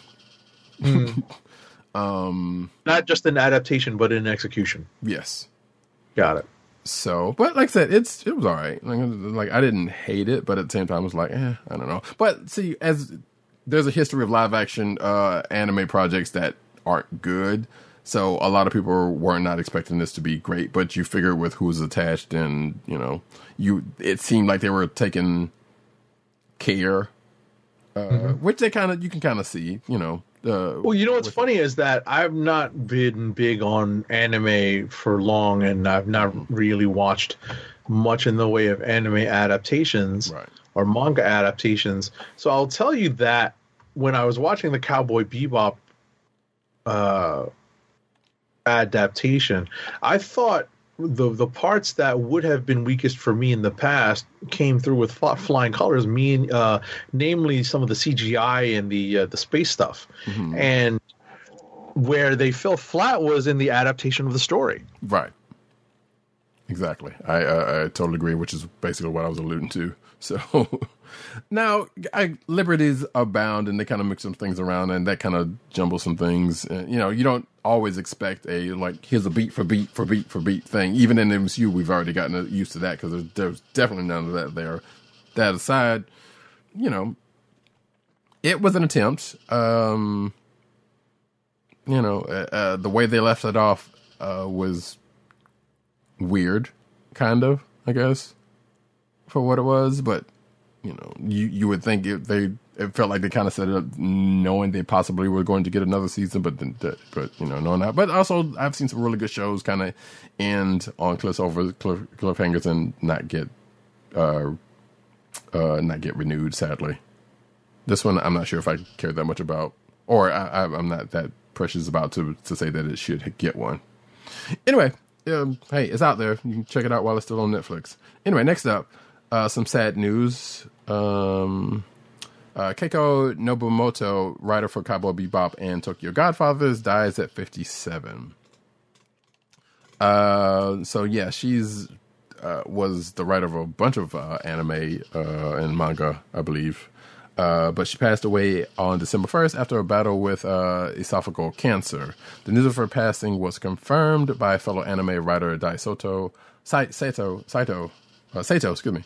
on Facebook. A private funeral service was held for her on December 4th. She was 57.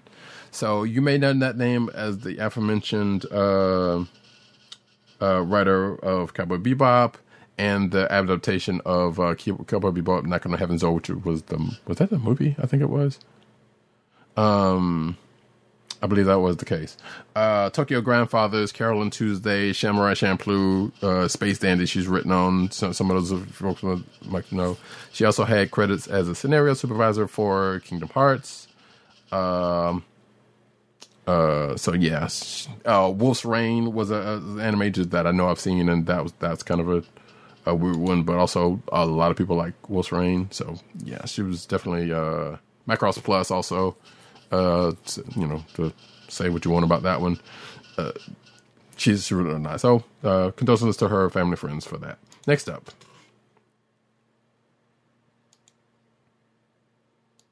What are we up to? Netflix live action Avatar, right? Yes. Netflix's live adaptation of the beloved Nickelodeon animated series Avatar: The Last Airbender may have lost the original showrunners, but the sprawling cast just keeps getting bigger. The streaming service has announced who will be playing a bevy of roles, including major antagonist Azula. Elizabeth Yu, a newcomer, will play the troubled Fire Nation princess who becomes twisted under her father's emotionally blah blah blah blah after Prince Zuko, played by Dallas Liu in the live-action series, joins Team Avatar in later seasons. Native rights advocate and actor Casey Camp Horanek will play the Water Tribe leader and grandmother of Katara, Kiawentio, and Sokka, Ian Owsley, a.k.a. Gran. And several members of the Earth Kingdom have been announced as well. I'm too tired to read all these people. Yeah, Suki's moms, those other people, but so we don't. It is late, folks, so forget, Tamlin Samita is going to be in this. Yay. I know Agent 70 is a fan of her, and so am I, Yep. so I'm not even going to trip. The Flash is bringing a Legion of Superheroes mainstay into the Arrowverse, and that would be one Phantom Girl, which I feel like this is old news. I don't know why. But regardless, according to the Wrap, actor Mika Abdallah will play the role of Tina Wazo on the series. She is described as a quote-unquote reluctant meta teenager who, after years of successfully hiding in plain sight, finds her life is turned upside down when she becomes the subject of Iris West Allen's latest investigation for CC Citizen Media. She finds herself thrust into a dangerous world she never knew existed, one that will change her life forever, etc., etc. And so I guess she's going to be on the Flash series sometime this season, after this 5-parter or whatever the case may be. Next up, it looks like the show is changing days also, because it looks like it's going to start airing on Wednesdays in 2022, following its mid-season finale in 2022. Next up, a teaser trailer has been released by the CW for a new teen superhero series called Naomi.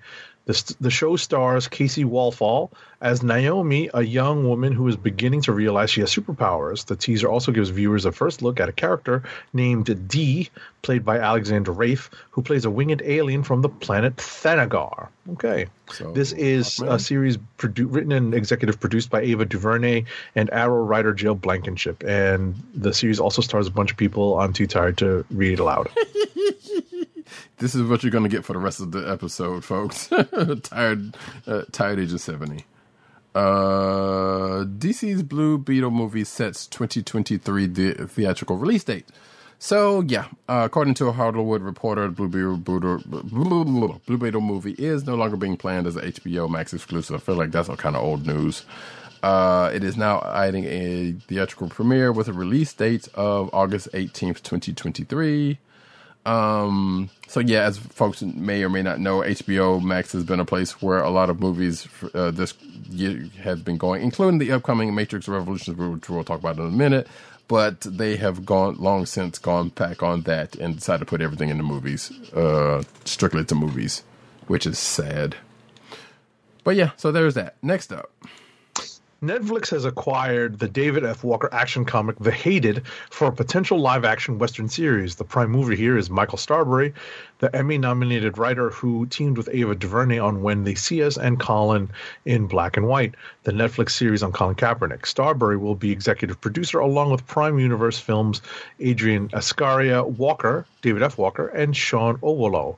It'll be a female-driven post-Civil War revisionist history Western based on the exploits of Araminta Free, a gunslinging bounty hunter in a world where the Civil War ended differently. Instead of a victory for the North, there's a truce, and what had been one country is now two. Araminta specializes in crossing the border into the Confederacy, tracking down vicious war criminals, which has made her a woman with a price on her head. Solid Comics publishes it. The only reason why I read this far is because I got a kick out of seeing the name Araminta, which I had not really seen before other than in Crazy Rich Asians. Which I will ask you about how that is after the show. Funimation, and so now we're getting into the anime block because Jump Festa 2022, I believe, happened this past weekend also. So anyway, Funimation and Crunchyroll are getting new Attack on Titan episodes this week. Yay! Yeah, exactly. That's what I was expecting. So Funimation and Crunchyroll are getting 8 new episodes of Attack on Titan in anticipation of airing Attack on Titan Final Season Part 2. Previously, the episodes were only available on DVD, but they will now be released to the streaming service on December 19th, which is the day we are recording, so they should be up there as we speak. I'm pulling it up right now just to double check. Mm-hmm. Because we have now gone into the 20th as of this recording. So, y'all know what Attack on Titan is. I don't have to say anything about this except for the fact that Attack on Titan Final Season Part 2 is currently scheduled to be released on January 9th, 2022, and the Agent 70 rejoices again. Yay! And while he pulls that Oh up, yeah, it looks like they're up. Yeah, they're up now. They're 8 episodes, so they are up now on Funimation. They're listed as OADs. OAVs or LADs? No, OADs That's a because they were directed DVD. DVD. Yeah. I haven't heard that term in a minute. OAVs, but which OAVs? Anyway, we're not going to get into that. All right. Or OVA, right? Exactly. OVAs, yeah. Normally it's OVA, but Exactly. they're listed here as OADs. That's interesting. But anyway, so they're out there. Go at it, you Attack on Titans fans. I ain't there. Yay! All right. Next. Just everyone who likes Attack on Titan, please remind Roddy Cat to watch it past where he stopped watching it because he thought it was going one way, and it is definitely not going in that way. He just decided to stop abruptly when he assumed it was going one way, and it is most assuredly not going in that way. I still feel valid in my, regardless of whether that's the case. I mean, I've watched enough anime to know that would be the case, but I'm still not really sold on that one. Anyway, we can talk about that one later. There's a reason why it's so popular, though. But anyway, being popular doesn't always mean good. In this case, that's an exception to that rule. But like I said, yes, it is. I'm sure it is good, but it's not everybody's cup of tea, basically. Yeah. Oh, yeah, nothing is ever everybody's cup of tea. Exactly. So, all right, a brand new anime series in the long-running is no joke, Yu-Gi-Oh! Franchise is prepared to duel. The official Yu-Gi-Oh! Twitter account posted a teaser visual giving card game fans a first look at the series' colorful characters and new monsters. Yu-Gi-Oh! Go Rush is set to premiere in April 2022 and will, for the first time in the franchise's history, feature an alien as the main protagonist. You mean that dude with the funky hair colors is not an alien? Right, because that is a hallmark of the Yu-Gi-Oh! Series. A bunch of people with crazy ass hair, so that's not nothing Right. new. That is not alien. Yes.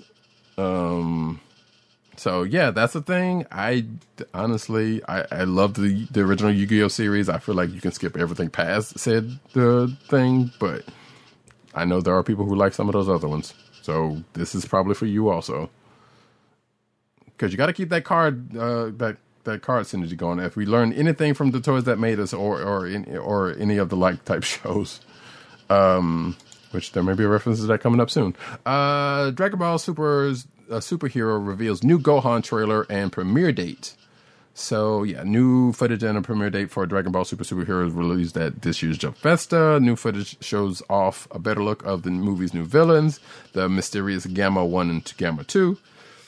Excuse me. The trailer shows the duo ganging up on Piccolo, who always seems to get ganged up first before Goku or Gohan comes to save him, which sadly. Followed by another fight where the new fighters take on Gohan, who is now wearing, well, I don't know why it's now saying, because it's not like Gohan has never worn Piccolo's clothes before. So anyway, it goes into that. We won't go into it, but definitely check out that if you are interested in it. I looked at it. I'm kind of looking forward to it, even though I have not finished Super. The Japanese release date. It's taking you so long. Yeah, I don't know. I'm still thinking about just going ahead and just slicing up, no pun intended, Demon Slayer, and then jumping back into that. Mm-hmm. But anyway, the movie's Japanese release date is going to be April 22nd, 2022, which means that at some point we'll get it over here, or if you got a VPN, you can handle that accordingly, I guess, around that time. An international release date has not been announced yet, but like I said, it's probably going to happen. Next up. Oh, it's awful because all those movies, they do a good job of clamping down on getting that stuff before you're supposed to. We'll put it that way. This is true. They do an excellent, like I have been fiending for the My Hero Academia World Heroes movie because I missed out on watching it in the theaters, and it's just going to take forever to get a viewable copy of that. Speaking of My Hero Academia, a new trailer for My Hero Academia's 6th season has been released. The trailer, which was shared on Toho Animation's official YouTube channel, once again teases the upcoming showdown between the series' wholesome best boy Izuku Deku Midoriya, the inheritor of One for All, and the twisted Tomura Shigaraki, the successor to the villainous All for One. The video shows brief clips of the heroes and villains on both sides of the upcoming conflict, including the flame hero Endeavor and Deku's classmate from UA High School. the trailer once again confirms that season 6, Classmates, that is, from UA High School, the trailer once again confirms that season 6 will begin airing sometime during fall 2022. So it's still a while away, yo. Yes, it is. Now, you also, I don't think I have it in the lineup. You also had some other news about, was it My Hero? About the manga? Oh, I did. I happened to see something in my Twitter and or Instagram feed that the creator of My Hero Academia announced, I believe it was at this convention, that the manga story for My Hero is probably going to end within roughly a year. Given given how schedules seem to be falling into place for the creator. Obviously, with the pandemic going on, we don't know if that's going to play havoc with the schedule, but he's looking at wrapping up the overall story of My Hero Academia in the manga within the next year or so. That gives us fans who have not read the manga maybe some impetus to just dive in and start reading it to catch up and see, because I really have only watched the anime. Right. Yeah, and I think this article kind of alludes to what some of what you just said, so about that. Next up, and news that I'm kind of excited about, even though I've not finished the series. Bleach, 1,000-Year Blood War TV anime trailer, key visual released for October 22nd, 2022 start. So basically, I believe this is the last season of Bleach, which it's been a while since Bleach has come out. But the first details of the final Bleach TV anime arc, the 1,000-Year Blood War arc, were revealed at Jump Festa. It released the first teaser trailer, and I watched it. That joint looks good, even though I kind of don't know what's going on in some of it. But you see shots of people you know about it, you get enough of it. Anyway, full staff and cast and teaser visual, it's a key art piece basically, as well as an October 2022 premiere date on TV Tokyo in Japan. So at some point we'll get over here in the States, probably sooner. Sooner, thanks to Crunchyroll or whatever, hopefully.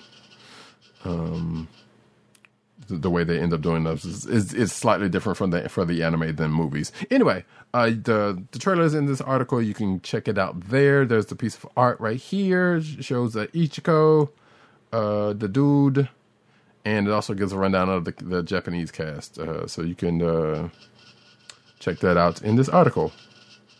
Next up. All right. The Witcher's second season has hit Netflix, so it is there for consumption if you are up for that. And Netflix revealed a first look at Blood Origin, the Elven-focused prequel miniseries for its adaptation of Andrzej Sapkowski's smash hit Fantasy World. Blah blah blah blah blah blah blah blah blah blah blah blah blah. I'm looking for what Michelle Yeoh fits into all this. She's in the cast, and the basically it's like the footage that I think was at the end, almost like an end credit scene. If I'm read this article right, shows her in action. Oh, okay. All right. Thanks for that. Next up. Speaking of Michelle Yeoh, we love her around here. Which is why I put this in here, because it's, as far as I know, not comic related, although kind of. The first trailer for Everything Everywhere All at Once reveals what we all want, a Michelle Yeoh multiverse. So yes, this is Michelle Yeoh's new movie called Everything Everywhere at Once. Yeoh stars as an exhausted Chinese American woman who can't seem to finish her taxes. But there's obviously a lot more to the film than just that. And it goes into what the trailer goes into, but you should really just watch it. Oh yeah, we're good. Thanks for that. So, Jamie Lee Curtis is also in it, and a few other people. Watch the trailer if you're a fan of Michelle Yeoh, and maybe Jamie Lee Curtis also, which I did not recognize at first, but regardless, check it out. The movie. This is an interesting trailer. Yes. So you did see it. It was it played with No Way Home. Okay, yeah, because it just came out a few days ago, so that makes sense. The trailer did. But the movie itself is coming out March 25th of 2022. And yeah, the joint looks trippy, so you should, like I said, if you get a chance, check it out. Definitely. Yep. There's an exclusive clip of the... No, I was about to say I got this one. This is okay. this is my turn. All right, go for it. Even though I punted that Witcher one because I was like, so where's the Michelle Yeoh part? Neo, and when I say Neo, we don't mean the car. Talking about Keanu Reeves is reminded of the past by Bugs' Jessica Henwick in an exclusive clip from The Matrix Resurrections, which is in theaters and on HBO Max on December 22nd, just mere days from today, the date of this recording. Yes, sir. Yeah, and like I said, at this point, I don't necessarily have to look at anything else because it's only a couple of days away. Yep. Also, can we talk about the fact that Jessica Henwick's character's name is Bugs? Like, really? That Warner Brothers synergy just going strong. Well, if they have her eating carrots, then we're going to have some words with somebody. Well, I mean, I believe, and this may or may not be spoiled, because I think she's supposed to have like a white tiger or a white rabbit thing. She's part of the white rabbit. I feel like I saw enough of one of the two trailers that kind of hinted to where that part. So there is a little bit more, little nose on there. That's funny. Yeah, but anyway, like I said, if you want to check it out, it's there in the show notes. But hey, like Agent 7 said, we are mere days away. 2 days away, to be specific. Last but not least, which also could have been Agent 7's, but also mine. Fast and Furious 10 release date delayed to summer 2023. But it's still going to be about family. So yeah. Release date's been delayed 6 weeks. It was supposed to be April 7th, 2023. It's now going to be on May 19th, 2023. Universal hasn't given a reason for it, but it's closer to Memorial Day weekend with Cha-Ching. So that also could possibly be... Given how well the last one did for them, the savior of movies... I guess there's another reason for that. So yeah, I think that's pretty much it. I think they start filming like sometime early next year, if this article says something. But that is it for the cinematic news. We're gonna go into the comic book news.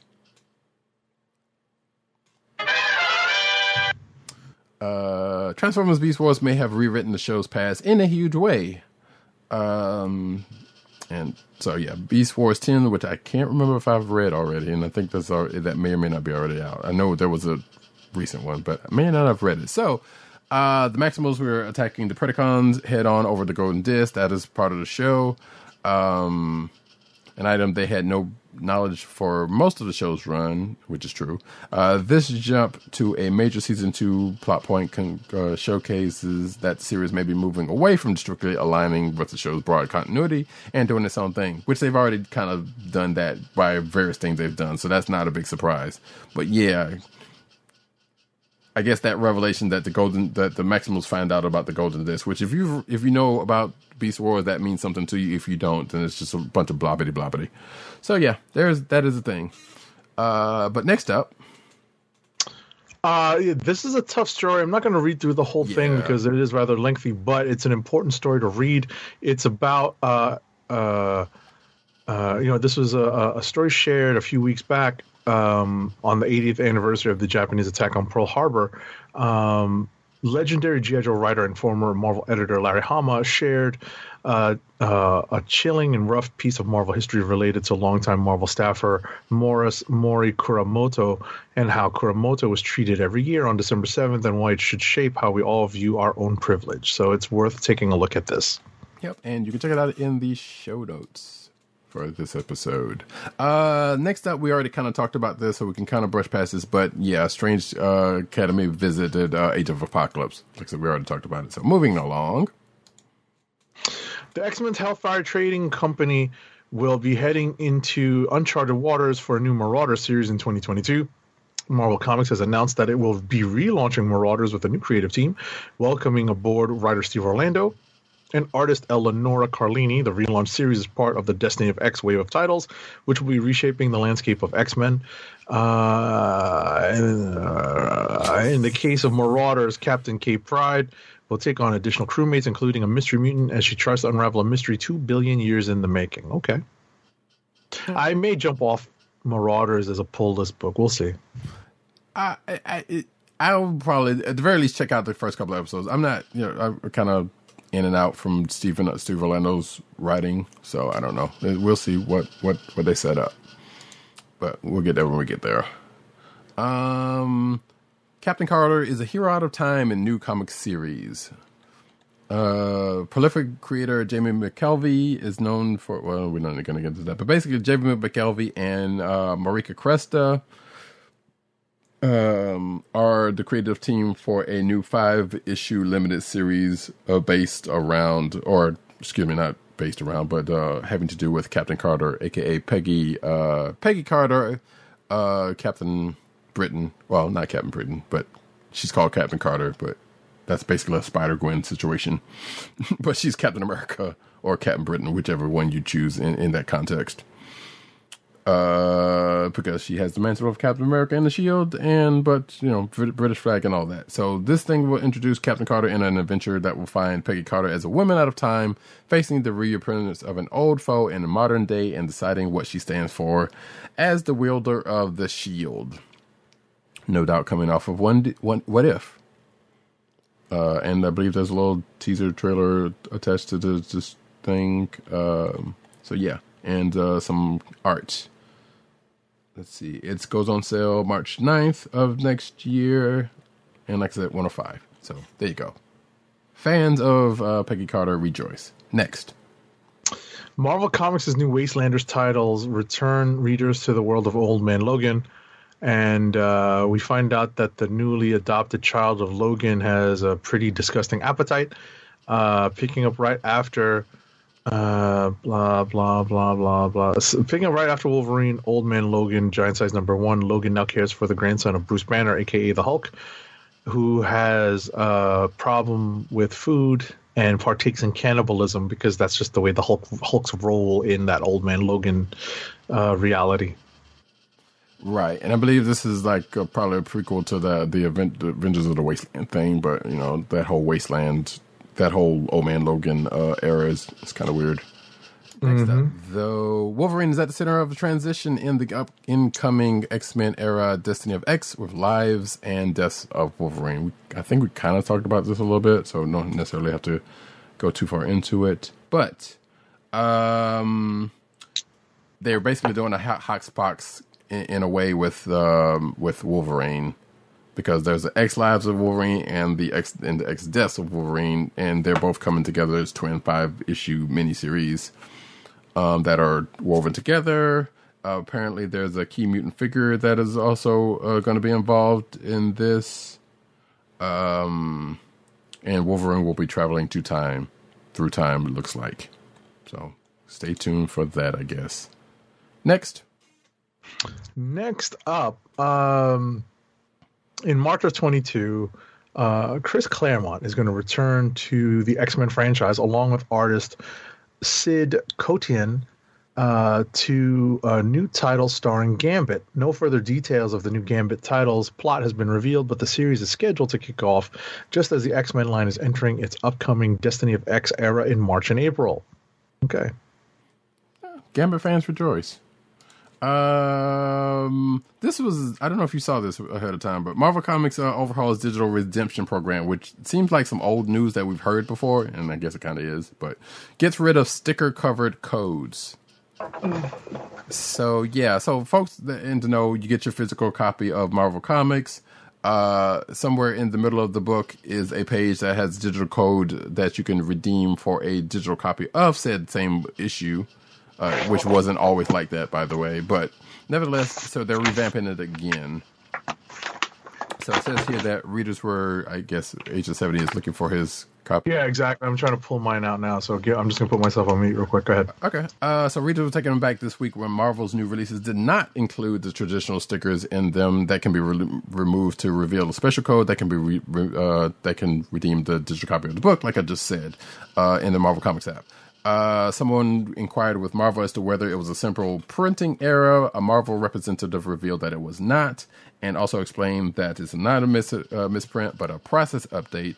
Please follow the instructions on that code page. They will tell you step by step how to get codes for your comics and any other details you need to know. Thanks, according to this representative, I guess.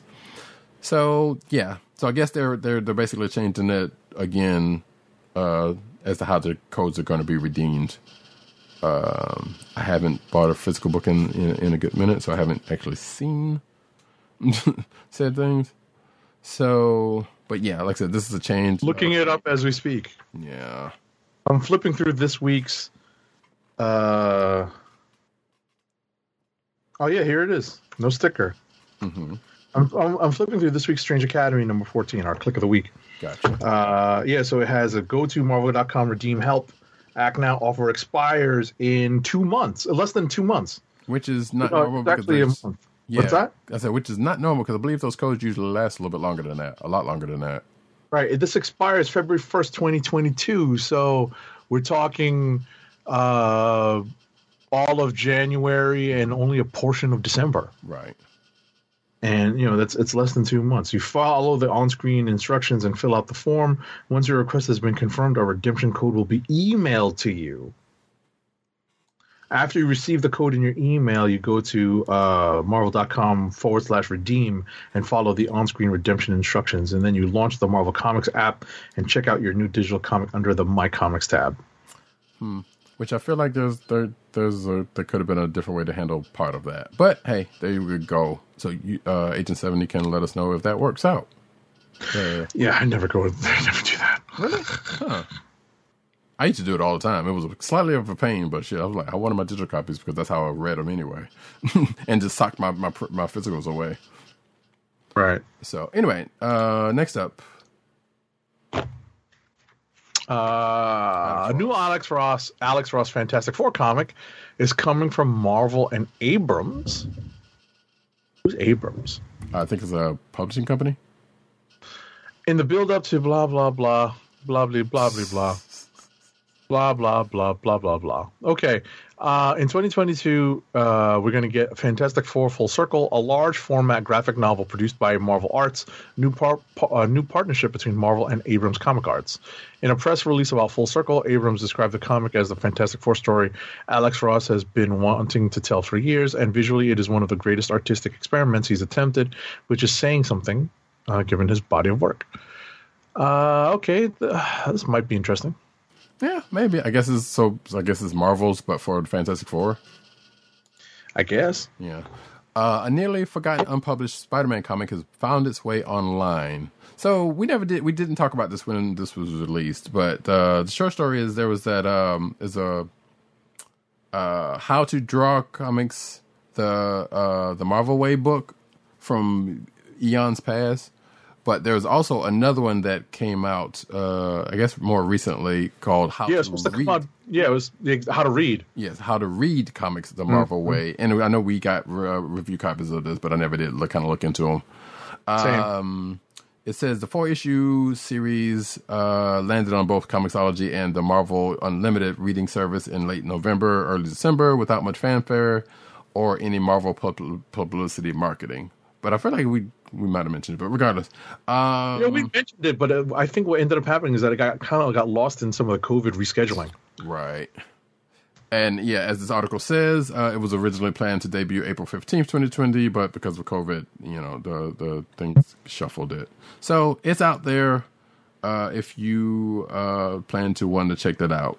Because, But yeah, apparently there's a Spidey story in there somewhere. Or because I remember reading like the first couple of pages and I was like, yeah, this is something I'll come back because I got other things to do. But it does definitely start out as a Spidey story, but it kind of breaks through it breaks the fourth wall at the same time in a way. So like I said, you can check that out. Next up though, Next up, Marvel Comics has enlisted cartoonist Jim Rugg to tackle Hulk Grand Design, the latest in Marvel's series of retellings of classic characters' lives through a modern lens. As with cartoonist Ed Piskor's X-Men Grand Design and its follow-up Fantastic Four Grand Design from Tom Scioli, Hulk Grand Design goes all the way back to the Hulk's origin, revisiting the entirety of the events of the original Incredible Hulk title from 62 to its conclusion in 99 as a single concise narrative. Hulk was the first comic character I liked. Writer-artist Jim Rugg tells The Beat, who broke the news of Hulk Grand Design. Have we had Ed Piskor on the show, or am I tripping? No, we never did. It's just that I talked to him and I mentioned my conversation with him, but we never had him on the show. Gotcha. I don't know. I feel like that's something we would have done. Anyway, Dr. Octopus is back, and she's got a grudge against Ben Reilly's Spider-Man. Oh, look, it's not Liv. It is Carolyn Trainer, the second comic book Dr. Octopus, and she's returning to Marvel Comics in 2022. Wait a second. Who? Exactly. Trainer returns in March 16th, Ben Reilly Spider-Man number 3 to face off against Ben Reilly Spider-Man, so I won't be reading this, in an untold tale from the 90s written by her co-creator J.M. DeMatteis and drawn by David Baldeón. So at least you know the art's going to be good. J.M. DeMatteis, I'm not suggesting otherwise there either, but... right, so this is in the Ben Reilly book, right? Right. Yeah, so I'm probably not going to read it either. It's terrible. It is, but it is what it is. So, Carolyn Trainer was created in 1995's Amazing Spider-Man 4 or 5, blah, blah, blah, blah, following the death of Octavius during the Clone Saga. Lady Octopus, which probably informed Liv Octavius from Spider-Man Into the Spider-Verse, more likely. So, yeah, that's the thing. And if you are of that mind and era, have at it when that happens. Next up. Oh, I kind of remember this Carolyn Trainer looking Dr. Octopus now. Mm-hmm. Yeah, she definitely fought with Ben Reilly, the stupid Scarlet Spider costume back in the day. I remember this cover. Mm-hmm. Next up, though. Yeah, this is in my let's ignore everything fake Spider-Man on the stands period of comic collecting. Indeed. Right, let's see. Blah, blah. So is it Venom's co-creator? Yes. Marvel announced a brand new Venom series called Venom Lethal Protector, written by Venom co-creator David Michelini, that's set near the time of Venom's first miniseries, which was also written by Michelini or whatever. The new series is drawn by Ivan Fiorelli. The new 5-issue limited series will debut in March 2022, and it follows in the footsteps of other recent Marvel projects that have revisited past classic stories using the original creators. Okay. Right, a.k.a. new old stories. Right. Marvel announced its next comic in the Ultraman franchise. Last year, Marvel Comics began publishing a line of Ultraman comic books. You should know this if you've been a part of this program, because I've talked about them. So no surprise, there's a new series coming up, written by the same creative team, looks like. Kyle Higgins and Matt Groom, who wrote the previous entries in the Ultraman line. The Mysteries of Ultra 7 is also part of a global expansion of the Ultraman brand.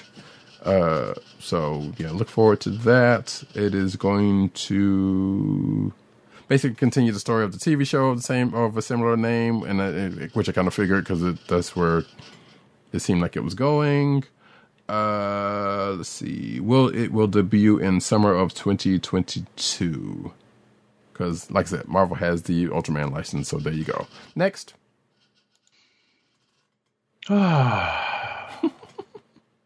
Well, we can do this. Spider-Man and Hulk's official comic printed on toilet paper resurfaces. Why is this not clickbait? A curious promotional item from Marvel Comics' past featuring Spider-Man and the Hulk has recently caught the attention of fans.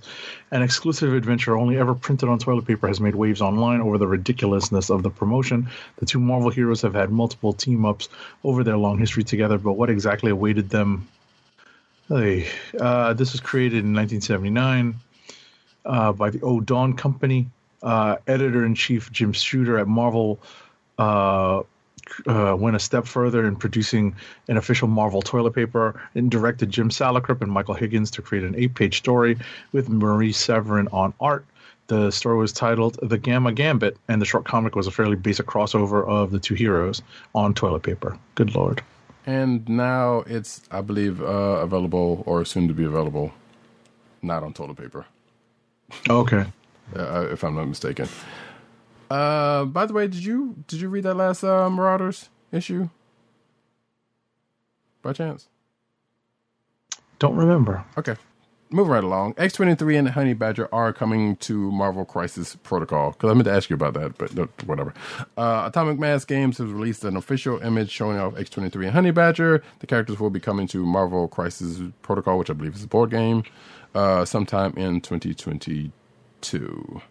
It's a miniatures game, actually. So there you go. Next. Right. So some minor spoilers came out in the Hasbro release of Marvel Legends, like Fan Friday, this past Friday. And they released some Doctor Strange and the Multiverse of Madness toys. And the movie's Marvel Legends action figures include the first look at America Chavez, too. Mm-hmm. So it's funny that I think I saw some of the teases of these figures before. No, it wasn't a Fan First Friday because it was before Friday, because I had to have seen it before I went to No Way Home, because when I saw some stuff, I was like, oh, look, there it is, America Chavez. I've already seen this. Mm-hmm. Was it? Because sometimes they do a Wednesday fan Hasbro thing. Right, I think it was Wednesday. Yeah, it was a Wednesday thing. Mm-hmm. So I'm going through this thing as Agent 70 is talking about it. Right. So, yeah, I mean, you'll see a Doctor Strange. You know, this is like the newly revamped Doctor Strange for the Multiverse of Madness. You see Wong in his first Marvel Legends figure. We see an astral form Doctor Strange. We also see an America Chavez. This is our first full look at her, including her whole costume. We have the latest version of Baron Mordo, or now called Master Mordo. And it looks like the Build-A-Figure is Rintrah. Fans of the Doctor Strange book will recognize this character. He is definitely a deep cut, but if you have read any Doctor Strange, you will probably recognize Rintrah. Yes. This is a Target exclusive Defender Strange with the portal thing. It's funny because they make this pricier because it's an exclusive and you're basically paying for that portal thing. But if you really want to reenact that portal scene from Endgame, you may need to buy a bunch of these suckers. You also get a Sleepwalker figure. So are any fans of Sleepwalker out there? Sleepwalker? What the fuck? Sleepwalker has a Marvel Legends figure. Yeah. As well as Despair, who won a fan poll. Fans, I don't know what y'all are voting for. Yeah. Can we get a 6-inch scale Lockjaw, please? Seriously? Sleepwalker and Despair. And I guess we got rated, but I don't know if it's a real rate, so I'm not going to call it out. But thank you for folks that came through as we're nearing the end of the show. But yeah, so Sleepwalker, that's crazy. Also worth a note in that series, or in that series of images, or at least not in that series of images. Apparently, Wong gets a sword because he's got magic effects, but he's also got a sword, which you can see in the images I have up. Sleepwalker was one of my faves growing up. Okay, cool. So we got some Sleepwalker fans in the audience. And thank you for coming through with the raid, so appreciate it. Anyway, move right along, though. The Guardians of the Galaxy game is getting its own Adidas shoe collection. Why? I have no idea. You know what? I don't even care. But yeah, so there's the shoes. There's going to be shoes. Yes, I'm not dealing with this ad blocker thing. It's not that serious. But yeah, they don't look that great of shoes anyway. So it is what it is. But if you like that Guardians of the Galaxy game, which I'm hearing pretty good, then hey, go for it. And yeah, chat, Automod is ruthless, so be careful out there. Next up, though. Marvel celebrates Free Comic Book Day 2022 with 3 titles. On May 7th, pick up Free Comic Book Day Avengers X-Men, Free Comic Book Day Spider-Man Venom, and Free Comic Book Day Marvel's Voices at your local participating comic shop. That is again on May 7th. Yeah. Speaking of Free Comic Book Day, Funko and Diamond Select Toys announces Free Comic Book Day 2022 merchandise. So yeah, we see some Funko busts from The Mandalorian. There's Moff Gideon and looks like Boba Fett. I think that's it that they're showing here. But there's some other stuff that this article kind of goes into. So, but you can check it out in the article in the show notes. Next up. The Expanse, a Telltale series announced with a gritty trailer. Telltale Games has revealed a short trailer for its latest project, The Expanse, a Telltale series. Unveiled during the Game Awards 2021, the trailer was released on the Telltale YouTube channel, revealing that the company will be working on the game with Deck 9, the developers behind Life is Strange, spin-offs Before the Storm and True Colors. The production company behind The Expanse TV series, Alcon Entertainment, will also be involved. So, yeah, it is kind of curious that Telltale is back after the issues they had a few years ago. But, hey, an Expanse Telltale video game, I'm down for, because I love that show. And I need to catch up with the series. Next up, though, hey, there was a free Matrix, quote-unquote, game that came out during the Game Awards. Keanu Reeves and Carrie-Anne Moss was there on hand to kind of introduce this thing. And to mention that, there's a video here in the show notes that you can check out for yourself. I have not had a chance to check this out, but obviously this is like a kind of a prequel thing to mess around with before The Matrix Resurrections comes out in a couple of days. It's called The Matrix Awaken. Like I said, it's less of a game than more feels like a tech demo for Unreal Engine 5. Not to saying it's not good, and not saying you couldn't do anything with it. But, you know, it's interesting. It looks good from what I've seen, but I haven't had the chance to mess with it. And I keep saying I am going to. But if you have a PS5 or Xbox Series X and you haven't checked it out already, go check it out because it's out there. I'm going to take these next couple, if you don't mind, because I know you're less video game inclined. Speaking of Telltale developers, it would have been filled with lots of blobbity blahs and yakety schmackities. Yes. Some former Telltale developers are making a Star Trek game, which kind of perked my ears up. No pun intended. Well, maybe there's some pun intended. Who knows? But shortly after Telltale Games announced the game based on Expanse, we were just talking to at the Game Awards. We found out that a group of former Telltale employees, and we will not talk about the drama behind that whole situation, but announced they too were making a game based off of Star Trek, which is likely to be Telltale-ish also.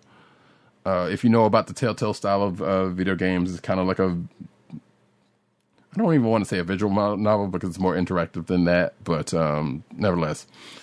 I loved Telltale's game, so if they can kind of come back in some form, would be great without all that other baggage that had them break off in the first place, which was kind of terrible.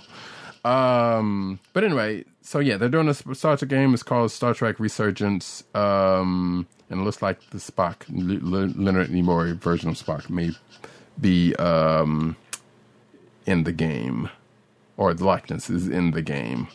We don't necessarily know too much about it, but it looks like spring 2022 on the Epic Game Store and Xboxes and PlayStation. So you can check that out if you're curious. There's also Star Wars Eclipse, which is a multi-character narrative-driven game set in the High Republic.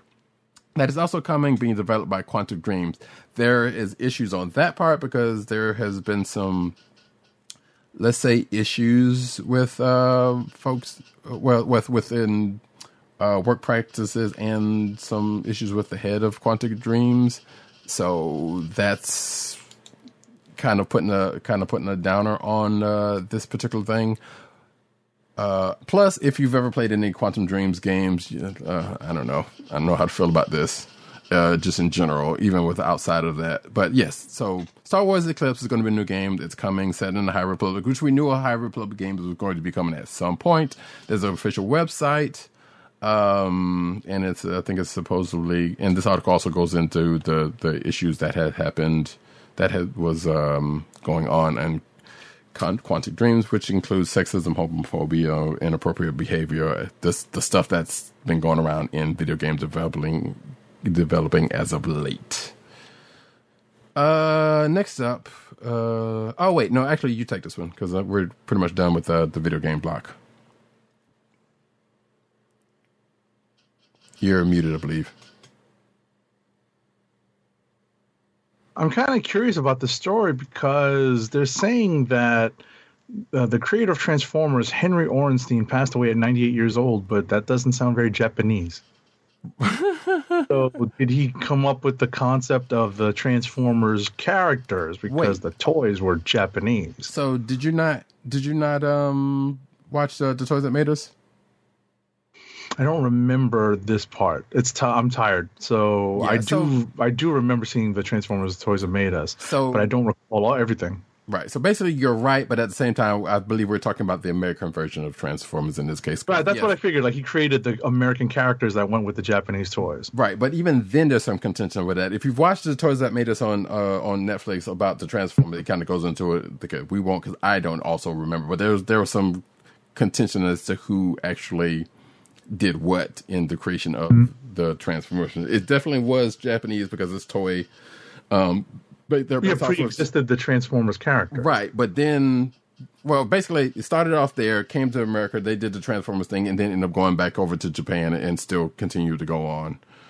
Type situation. Like I said, that's the very loose short straw of this. But yeah, so Henry Orenstein, who had some hand in this. On this side, for the Hasbro side of this, and again, there's still contention about that, even if you watch that thing. But anyway, regardless, hey, someone who had a hand in bringing us some very popular toys, because I love me some Transformers, has passed away. So condolences to his family. But next up, Godzilla and Mighty Morphin Power Rangers meet for the first time in crossover comic series from IDW. It was bound to happen. So Toho International and IDW are partnering up with Boom Studios and Hasbro. That's a lot of hands in the pot.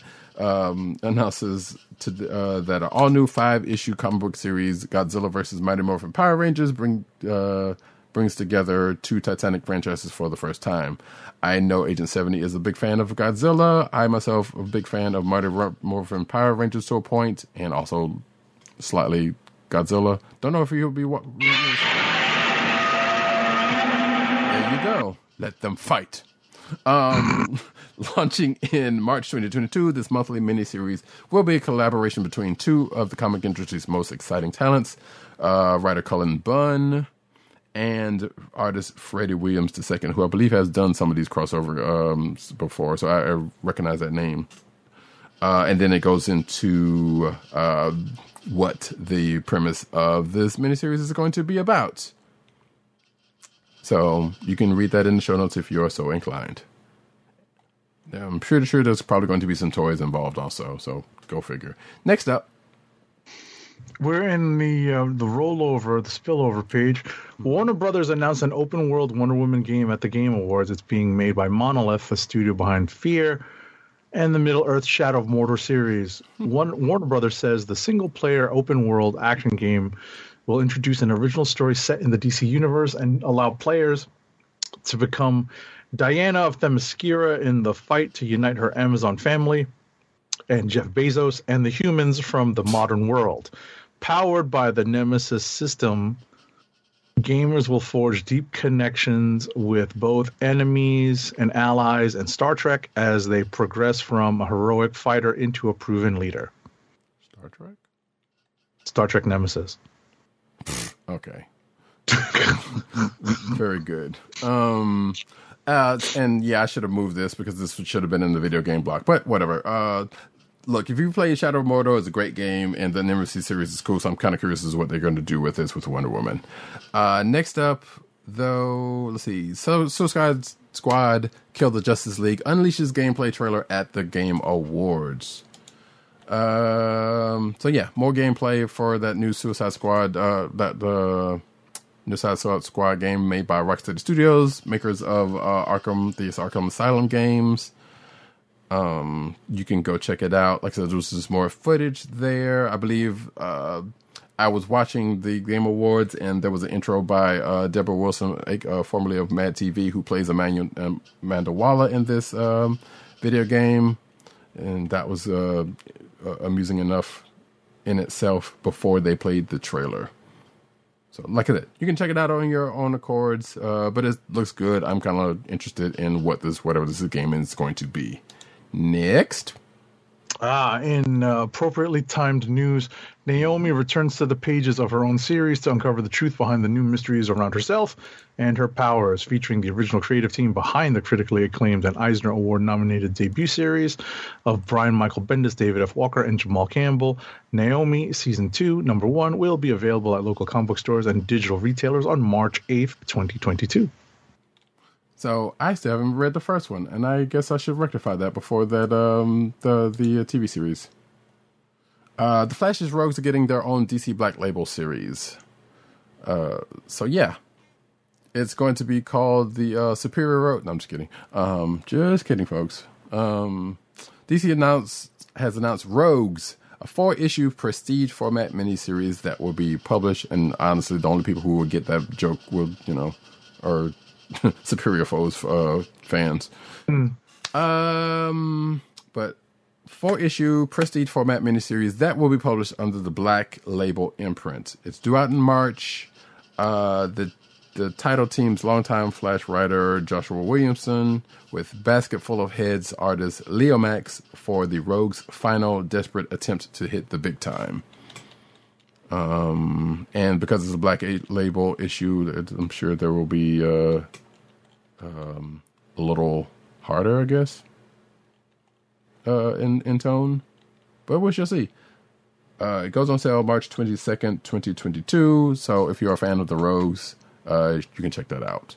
Last but not least, the world of Ahoy Comics' The Wrong Earth franchise is expanding with a new event storyline. Starting in March, The Wrong Earth will open up with a series of 5 one-shots that expand the multiverse of the series in new tales from some of comics' top talents, including Gail Simone, Mark Waid, Mark Russell, and Stuart Moore. Each of the world-shattering adventures will be 25 pages long and self-contained, contributing to a larger narrative that spills out of the pages of the core Wrong Earth series. Additionally, these issues will feature main covers by original Wrong Earth artist Jamal Igle, and alternate by Gene Ha, and variants by talents such as Dan Parent and Jerry Ordway. Okay. And yes, there was some. Well, we'll get to that next week probably, but I think there was something I forgot to pull. But nevertheless, it will be pressing still then not. That being said, we come to the end of another episode of the Comic Chronicles. One last ad read, please, sir. Our last ad read of the night. You know what I read when it's late and I'm tired. Keep our podcast free by shopping at Amazon. It's almost Christmas, people. Visit CSPN.us, then click the Keep Our Podcast Free link at the top of the page. From there, scroll down and click on the Amazon link to shop. Purchase items from Amazon as you normally would, whether it's books, music, electronics, jewelry, apparel, etc., or Marvel Legends. For every purchase made on Amazon through our link, Amazon sends the CSPN a payment that helps us keep the Comic Book Chronicles podcast free for our listeners at no extra cost to you. Amazon.com through CSPN.us. Do it today, please. And holy hell, we made it to another episode of this shit show because we had some technical difficulties early in the show. So, oh, for real? Yes. So thankful for that. Luckily, it was early enough we could just restart. Anyway, none of you know this. Wouldn't know that if I had not said anything. That being said, we will be back next week. Same bad time, same channel. And yes, I'm about to do the spiel. So, my name is Ridercat. You can find me at Ridercat on Twitter. You can find me at News Notes Need on Twitter. You can find me at CBCaps on Instagram. I was about to say, technically not the same bad time for this week because this upcoming week, we're going to be back at our regularly scheduled day and time. This is true, and yeah, I will probably repeat that anyway. So this just as well. And that has been Agent 70, who you can find on Twitter and Instagram. Our absent hosts, PC underscore Dirt. You can find him at PC underscore Dirt on Twitter. You can find him at Pop Culture Net on Twitter. You can find him at popculturenetwork.com and his umbrella site therein. TMDOGG98, the Osiris of this ish. You can find him at TimDOGG98 on Twitter. You can find him at CBCron on Twitter, which is the Comic Book Chronicles Twitter account. You can also find him at The Click Nation on Twitter. That's the KLIQNATION. But you can also find him at comicbook.com, where he's over there writing his face off. You can find this here podcast on the Coastal of the Podcast Network. That's CSPN.US. Do it today. You can also find us on your podcast perusal place of choice, whether it be, I should make a command for that, actually. I think I did. Anyway, on your podcast perusal place of choice, whether it be Google Play, Apple iTunes, aka Apple Podcasts, Spotify, or the Coastal of the Podcast Network's SoundCloud page.